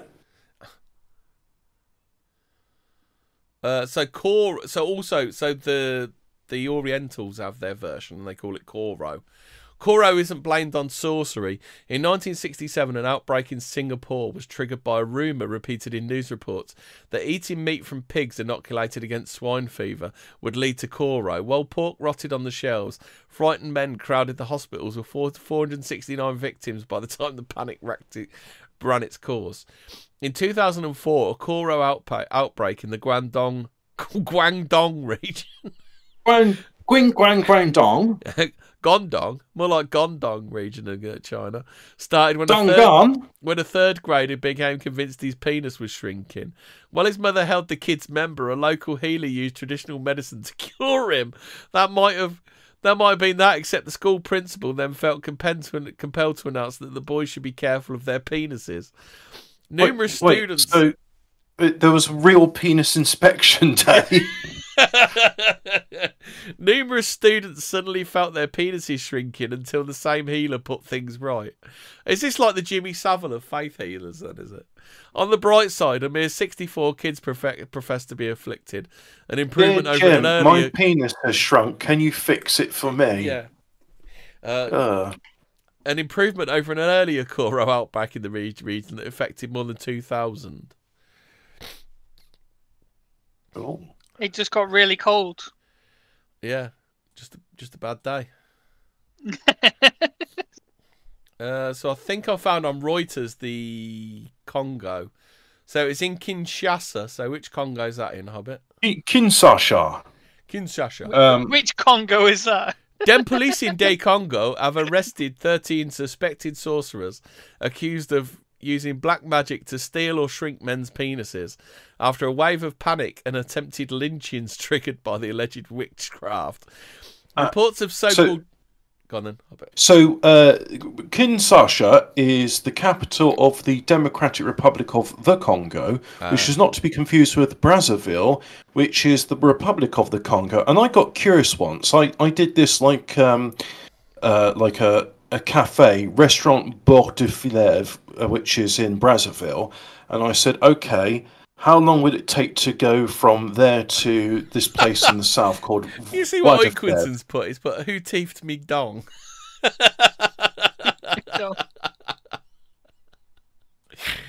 Oh, it actually suggests like it's got a crossing now. So this was new because I did this a few years ago. Yeah. And it said that it would have taken you about 30 hours because you've got to go up these roads. But no, it's suggesting now if I want to go from... roads? Holy shit. Yeah. There's actually a grid alignment in Kinshasa, and Brazzaville also has a grid block layout. But yeah, there's the Brazzaville ferry. So I'm guessing. Wait, are we talking about Brazers here? Or are we talking about? So, Kinshasa, and to the north of it, there is the town of Brazzaville, and so they must have. The People's Republic of the Congo and the Congo's People's Republic must have finally reconciled the differences. Splitters. Yeah, that's it. So the oscillators are allowed to cross over to Kinshasa.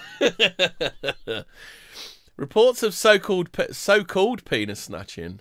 I'm sure the victims don't think it's so-called penis snatching, do they? Do you love the overuse of so-called?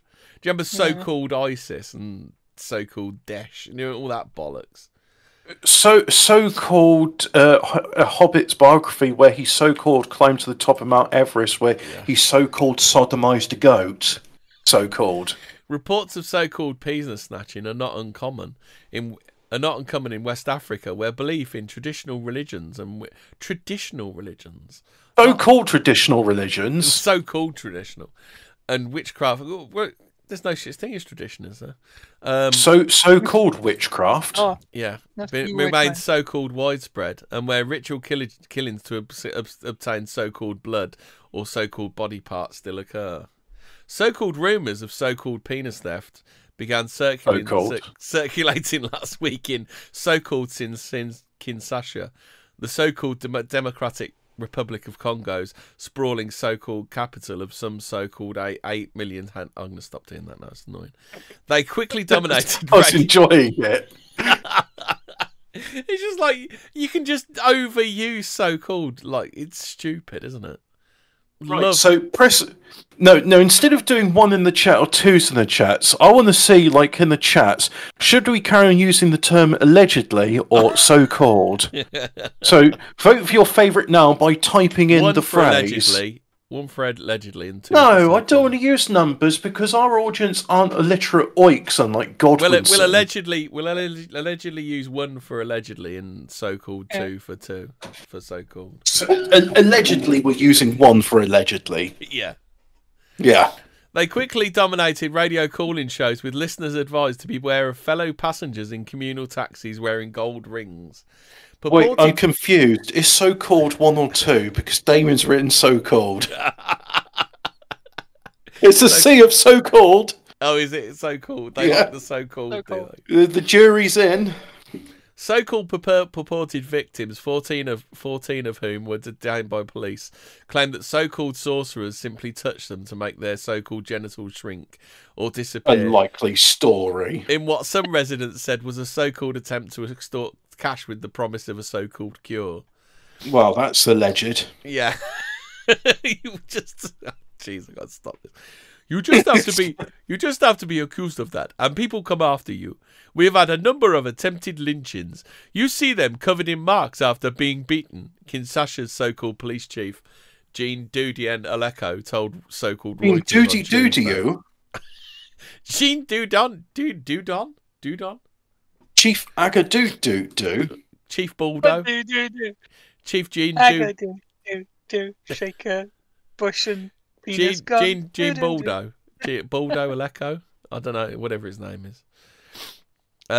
Police arrested the so-called accused sorcerers and their so-called victims in an effort to avoid the sort of bloodshed seen in so-called Ghana a decade ago when 12 so-called alleged suspect penis so-called snatchers were beaten to so-called death by alleged angry mobs. The 27 men have since been released. I'm tempted to say it's one huge joke. I am tempted to say it is one huge joke, Aleko said. But when you try to tell the victims their penises are still there, they tell you it's become tiny or they've become impotent. To them, I tell them, how do you know if you haven't gone home and tried it? He said. Just go and have a go with it, son. That's basically, there, son. Just go and have a go with it.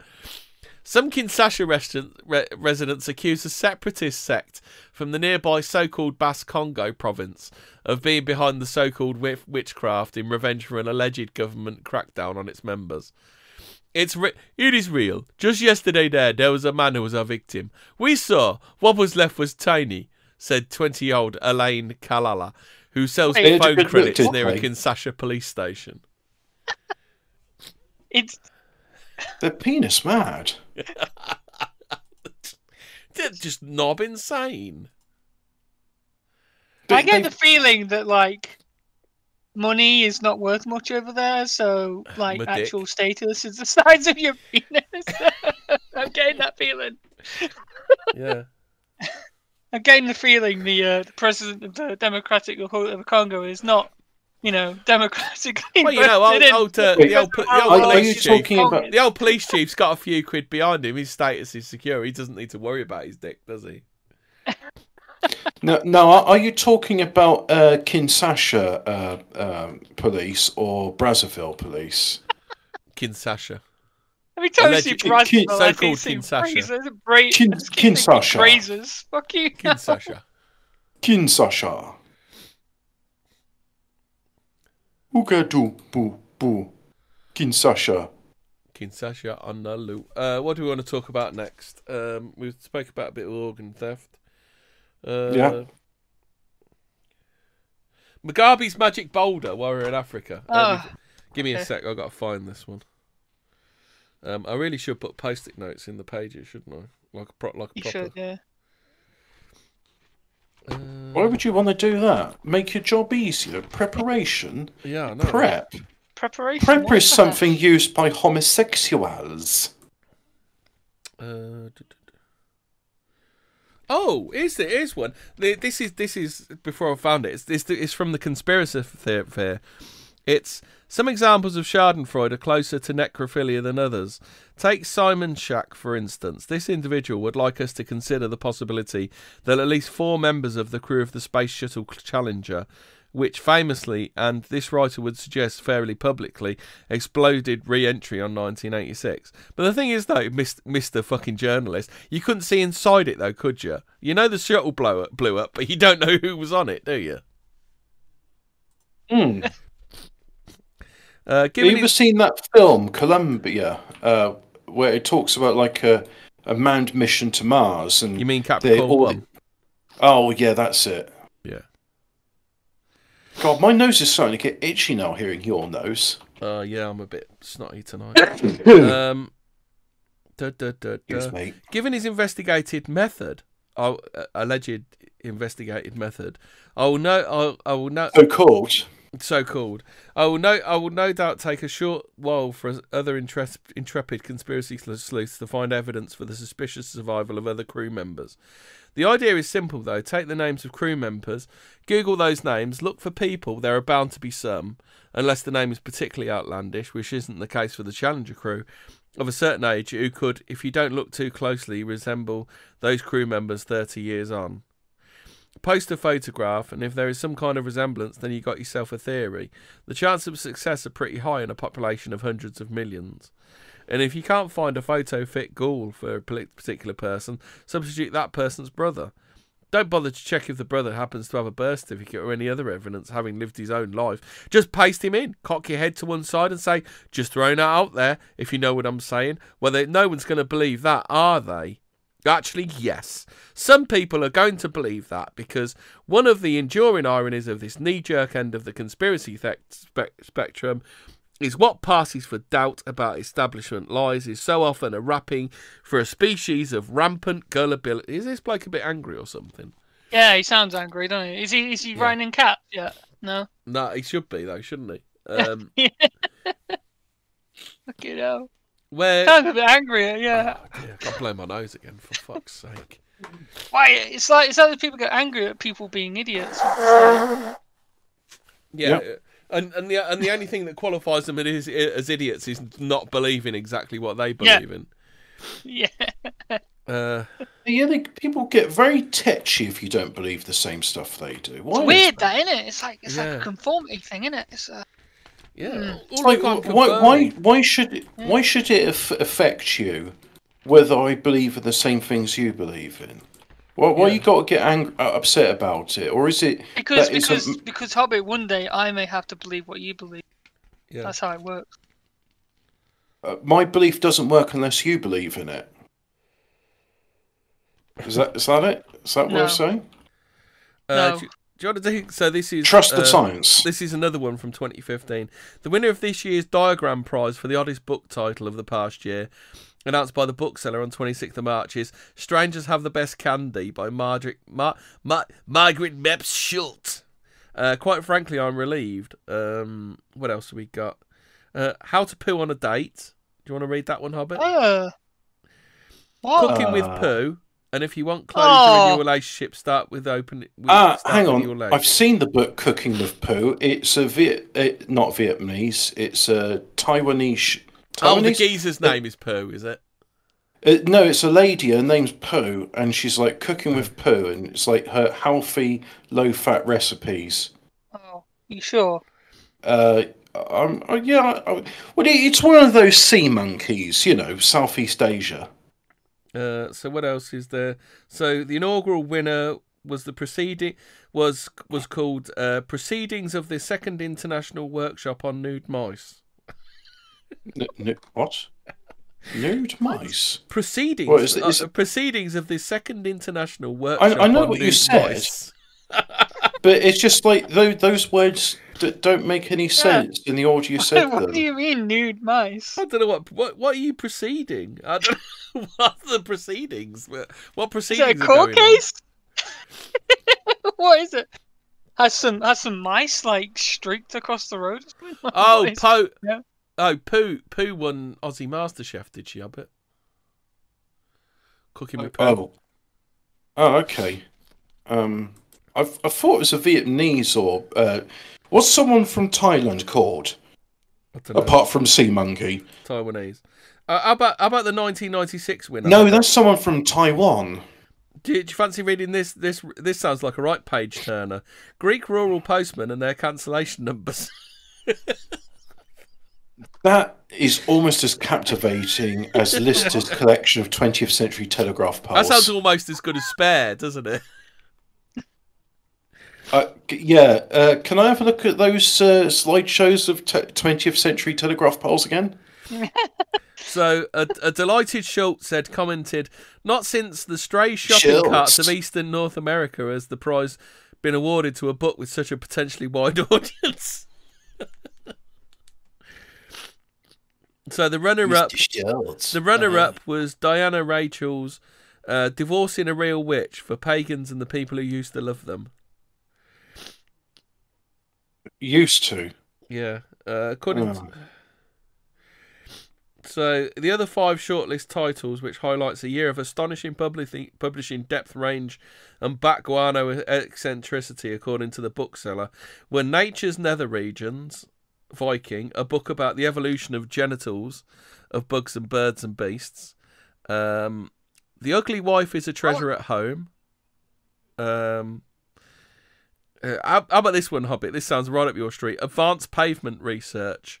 Selected peer-reviewed papers from the 3rd International Conference on Concrete Pavements Design, Construction and Rehabilitation. Yeah, I would actually read that. Oh my god, is this in a TED Talk format? That would be riveting. Actually, I might have a look for this, see if I can find the Diagram Prize 2022. So what else is there? What else we got in here? We've got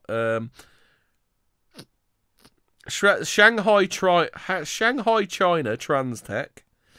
The Mad Woman in the Volvo, My Year of Raging Hormones. And Designing High Performance Stiffened Structures. How does that sound? Different structure. Yeah, actually, some of that stuff, I'm not taking the piss now. Genuinely would have a read of that stuff. Tom Tivnan said, "Where do camels belong?" is the existential question which has plagued philosophers for centuries. What? No, it hasn't. Stop lying. So what is it called? The diagram. Let's see if I can find this. Camels and llamas are related? I didn't know. Yeah, and alpacas as well. Yeah, did you hear about the vegans that decided to start farming? No, it's the transsexuals. Sorry. Do you want to speak about this while I'm looking for this? Yeah, so there was some... the transsexuals said, well, we can do it too. We're perfectly valid farmers. And being perfectly valid, well, ranchers, I suppose you could say. Do you want to go with sheep, cattle, pigs, goats? No, we'll deal with alpacas because that's an exotic creature. I think it got referred to as alpaca Birkenau because there's mass graves where over half of the alpacas have been buried because what with them being exotic, most vets can't deal with them because it's beyond the education. You need what's called an exotic vet in order to deal with them. Oh wow, so you not only have to do like human fucking biology, you have to do animal biology and exotic.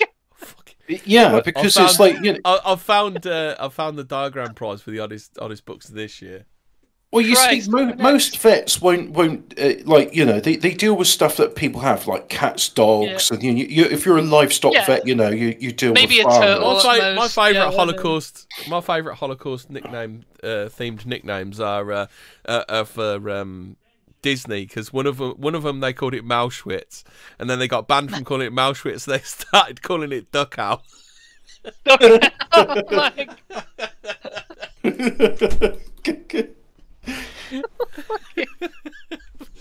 I'm sure Walt Disney, what with all of his things that he was into, would have appreciated his studios being called Duck Owl. Yeah, because I used to call it Mauschwitz, and then there was like a memo. It was like people would start getting sacked if you keep calling it Mauschwitz.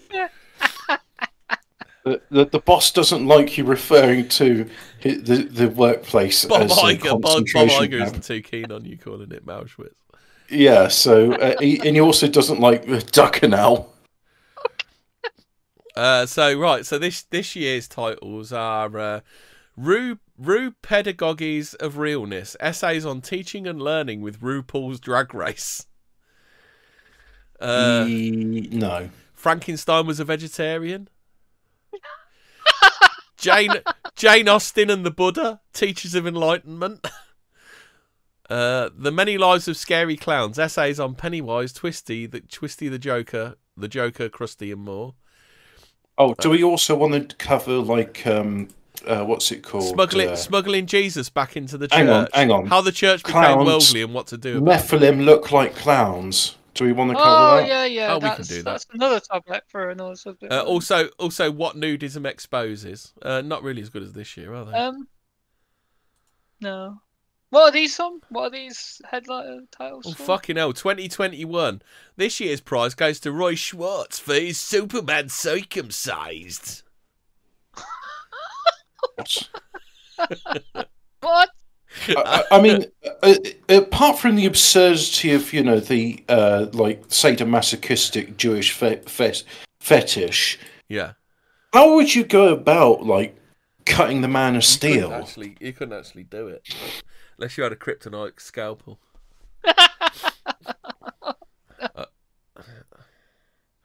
So what else have we got from last year? We've got curves for the mathematically curious. Handbook of research on health and environmental benefits of camel products. Hats, a very unnatural history. The life cycle of Russian things, from fish guts to Fabergé. Phil's not going to like that one. Miss, I don't give a shit. Engaging with challenging behaviour in schools. Oh. Yeah, so there you go. So that's it. That's last year's prize. So we're going to talk about... you got a picture for me, Hobbit, or an article or something? No.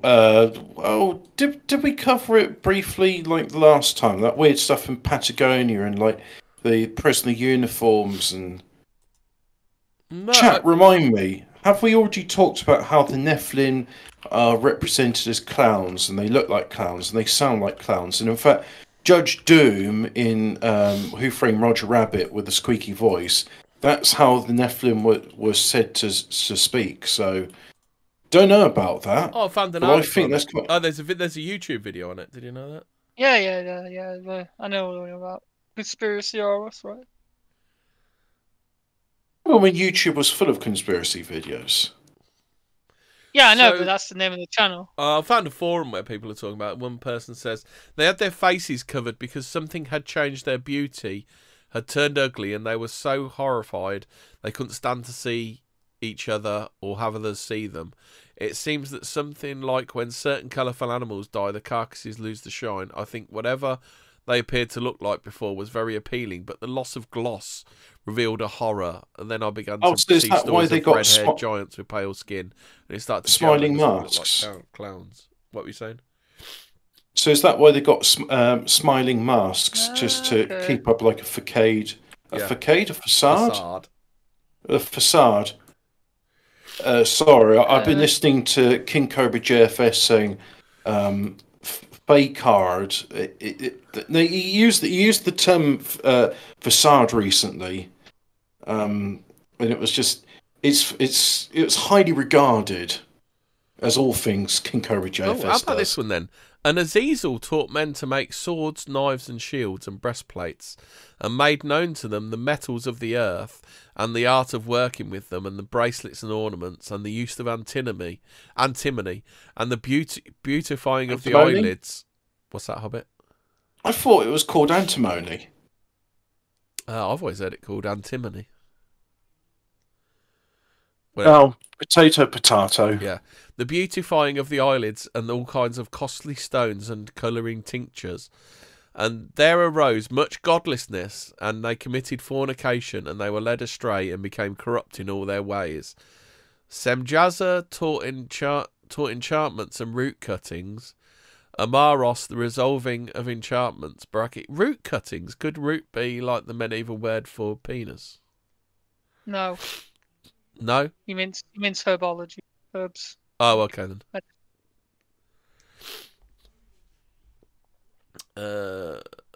So what this person says in this post is, it seems there was a shape-shifting aspect to him, and which somehow ceased working, and they couldn't appear appealing anymore, and ended up looking like zombie clowns. That sounds about right. Yeah. They lose their ability to cast an illusion. And speaking of illusion fields, we will be talking about that next week. We spoke about it last week, didn't we? We weren't around last week. Well, last time we spoke about it, didn't we? Last time on Fortean Words. Last time on Fortean Words. Last week on Fortean Words. Anything could happen in the next 2 hours.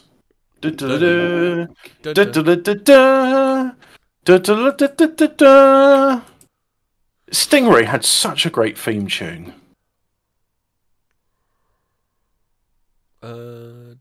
Killer Clowns from Outer Space was mentioned in this as well. Nothing too interesting.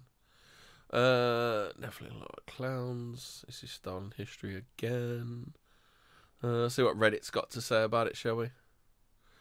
Well, we've done the 2 hours. So, do you want to... Shall we wrap it up? Do you want to do a bit of Unexplained Pistories? Yeah, let's do a bit of Unexplained Pistories. Unexplained Pistories. Unexplainedpistories.com. Largest known flower trapped in amber revealed in new images. That's good, because on poll recently, there's been guys saying, like, why is it all the stuff in amber looks like modern creatures? I mean, it's supposed to be like 200 million years old, and they look the same as plants and creatures now. And they're all the same size. Wasn't there supposed to be like giant things back then? An incredibly well-preserved flower dated back almost 40 million years has been the subject of a new study. Anyone with an interest in paleontology will undoubtedly wish they could get a glimpse of what our planet was like millions of years ago, but thanks to remarkable preservation made possible by amber, we can at least take a limited peek at a few things from Earth's distant past. This intriguing example, the largest flower ever found preserved in amber, is particularly impressive. Is this going to be like the skeletons where they find bigger and bigger things trapped in amber? Right, so you excited for how massive this thing is? Yeah, it's a whole 28 millimeters across. Yeah, but it's still much larger than any other similar specimen. Massive, Hobbit. Still 28 much larger than any other similar specimen. It's fucking massive, Hobbit. That 28 millimeters is fucking massive, mate. That's more than an inch. That's fucking huge. Yeah, and so it's thought to originate in the Baltic. The superflora and fauna. Creationist BTFO there, right there. Yeah. During they extracted pollen from the specimen, found it closely relates to a modern species of flower from Asia known as Symplochus. They have named it Symplochus Kolowalski. Yeah, I'm good at pronouncing Symplochus. Yeah. What is the quantum apocalypse, and should we be worried? How about that? Some scientists believe that existing forms of data security and encryption will soon become obsolete. The so-called quantum apocalypse is not the typical end-of-the-world scenario, but a potential point in time which quantum computers become so powerful that existing methods of encryption for everything from your computer password to your bank account become ineffectual. What they're not saying on this is both AMD and Intel, and I'm sure Apple are doing an equivalent, as well as ARM on the Android, Intel has something called the management engine, which is a hardware backdoor, and it loads up before the operating system, before the BIOS or anything. No, first of all, it's the BIOS, but then it's your processor in the Intel management engine, and it logs all keys pressed. So when you're typing in a password, it's logging in that. It logs what your mouse is doing. It even keeps IP addresses of all the websites you visited.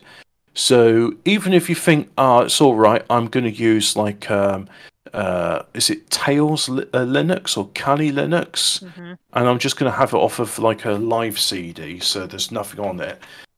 Sorry, bitch. Intel Management Engine, there's like something the forensic criminologist can use to do you for looking at child pornography or for typing the N word on the internet. Or discussing vaccines. Or saying you're going to commit an oscillation crime on Radio 4 during Archers. I'm going to do a mass oscillate during the I'm Archers. oscillating. Anyway, it won't matter how strong your password is or how well it's encrypted. A sufficiently powerful quantum computer will be able to crack it within seconds. The evolution of quantum computers creates a significant threat to data security. Tim Callan, Chief Experience Officer at cybersecurity company Sectigo, told Mail Online. There are immense processing powers capable of breaking encryption at great speed, leaving important data vulnerable, everything from bank account details to medical records to state secrets. But maybe you shouldn't have state secrets online then, you dickhead. But could such a scenario actually happen? How much of an apocalypse would it be? What those warning of this eventuality take into account is likely the encryption technology also evolved to become more sophisticated as well. Several years down the line, it's likely that banks, for example, using far more advanced methods of security, possibly take advantage of quantum computing themselves. That said, outdated systems would certainly be vulnerable. There's also the question who had access to super advanced quantum computers. The first such machines wouldn't be available to the general public, for example. Oh, you talking about the quantum apocalypse, I bet. Yeah, all things considered, whilst quantum computers... The totally real, completely rock-hard fucking science quantum apocalypse. Well, the quantum computers, much like fusion reactors, are just another 20 years away. I thought it was more like a perpetual motion machine. Renders data encryption obsolete. There's no guarantee that will lead to an apocalypse. Only time will tell. Oh, and there's one comment. What does the comment say? Is there anything interesting? Is it going to be revelatory? No. Why are you leaving out the big? Why are you trying to cover up the fact that we don't know whether dogs are left or right-handed? Well, here we go. This is J Penis 333, who's penis. Yeah, so he's half of the devil and he's all a dork. He says people give these quantum computers entirely too much credit. They use extremely complex quantum algorithms to come up with best guesses that are not always accurate. Yeah, but even more important is the fact that quantum computers, they do not travel to your home and take you hostage.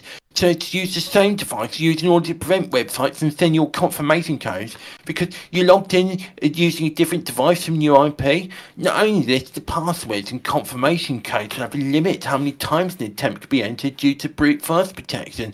And they are also talking about a problem that exists approximately 20 years into the future, which fails to take into consideration newer security technology not been implemented as of yet. Dickhead. Hobbit, why are you trying to cover up this incredible study of whether dogs are left or right-handed? Oh, shark science! Dog science! I fucking love shark science. I hope they spent £20 million and tortured many beagles to find out the answer. They've actually done a wide array of tests. They might have actually spent some of the money. Can I just say, because some of the worst Spurgs in the world are animal rights campaigners, no, I don't like it when beagles get tortured. They're one of my favourite ones. Modern farming practices are horrific. The thing is, I can say that both modern farming practices are horrific, and I like eating bacon. The two things can mutually coexist. Yeah. I mean, they're not exclusionary, are they? Yeah, exactly. I mean, do they want all the pigs to die? Because there ain't going to be that many pigs. If the if the farm shuts tomorrow, every last one of those pigs is getting slaughtered. Every last one of those cows is getting slaughtered. Every last one of those sheep is getting slaughtered because they're no use to anybody. And then they won't do it humanely. They'll do it as quickly as possible. It'll be a la foot in mouth epidemic, won't it? Setting light to the fuckers, won't it? Yeah. Just mass grave the bastards. So, anyway, wide array of tests have been developed in an effort to determine whether the domestic dog displays any evidence of preferred paw use. Tasks have included stabilising a toy, reaching for a food treat placed inside a container, or removing an object, such as blanket or piece of sticky tape from the animal's body. The other indicators putting a sticky tape on a dog, for fuck's sake. Sounds about right. Yeah, other indicators include recording the first step taken to walk downstairs or the paw given to a person upon request.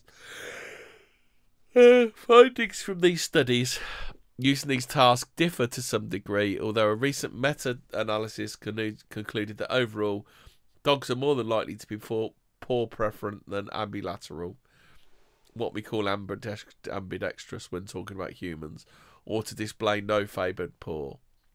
But unlike in humans, paw preference appears to be roughly evenly split. Are they left or right-handed? No, they're both. Oh, for fuck's sake. No, your mother. Several studies point to strong sex differences in canine paw preference. Female dogs are more likely to be right-pawed, while males are more likely to be left-pawed. This sex difference has been unearthed in other non-human species, including the domestic cat. So, have they tested that with humans, or? Don't know. Well, of course they have. Oh, this is boring me now. Okay, this gets pretty weird. So why male and female animals should differ in their paw use is still unclear, although explanations include hormonal factors and differences in brain anatomy. They're also saying that it's like a left hemisphere, right hemisphere thing going on with dogs as well. They've also found evidence of a link between canine paw preference and personality, with ambilateral dogs scoring higher for traits of aggression and fearfulness than animals with strong paw preferences. This may have implications for animal training. Indeed, there is some evidence that paw preference testing might be a useful predictor of which dogs go on to become successful guide dogs. So there is actually some use to this thing. So, assessing paw preferences may also serve to identify vulnerable individuals in stressful situations. For example, left-pawed dogs have been found to display greater signs of stress in rescue kennels than right-pawed animals. At this stage, so they're just saying causal. They're saying they don't know whether it's causal or something else. Causal or what's the other one? I can't remember how to describe it. Words are my brain's going.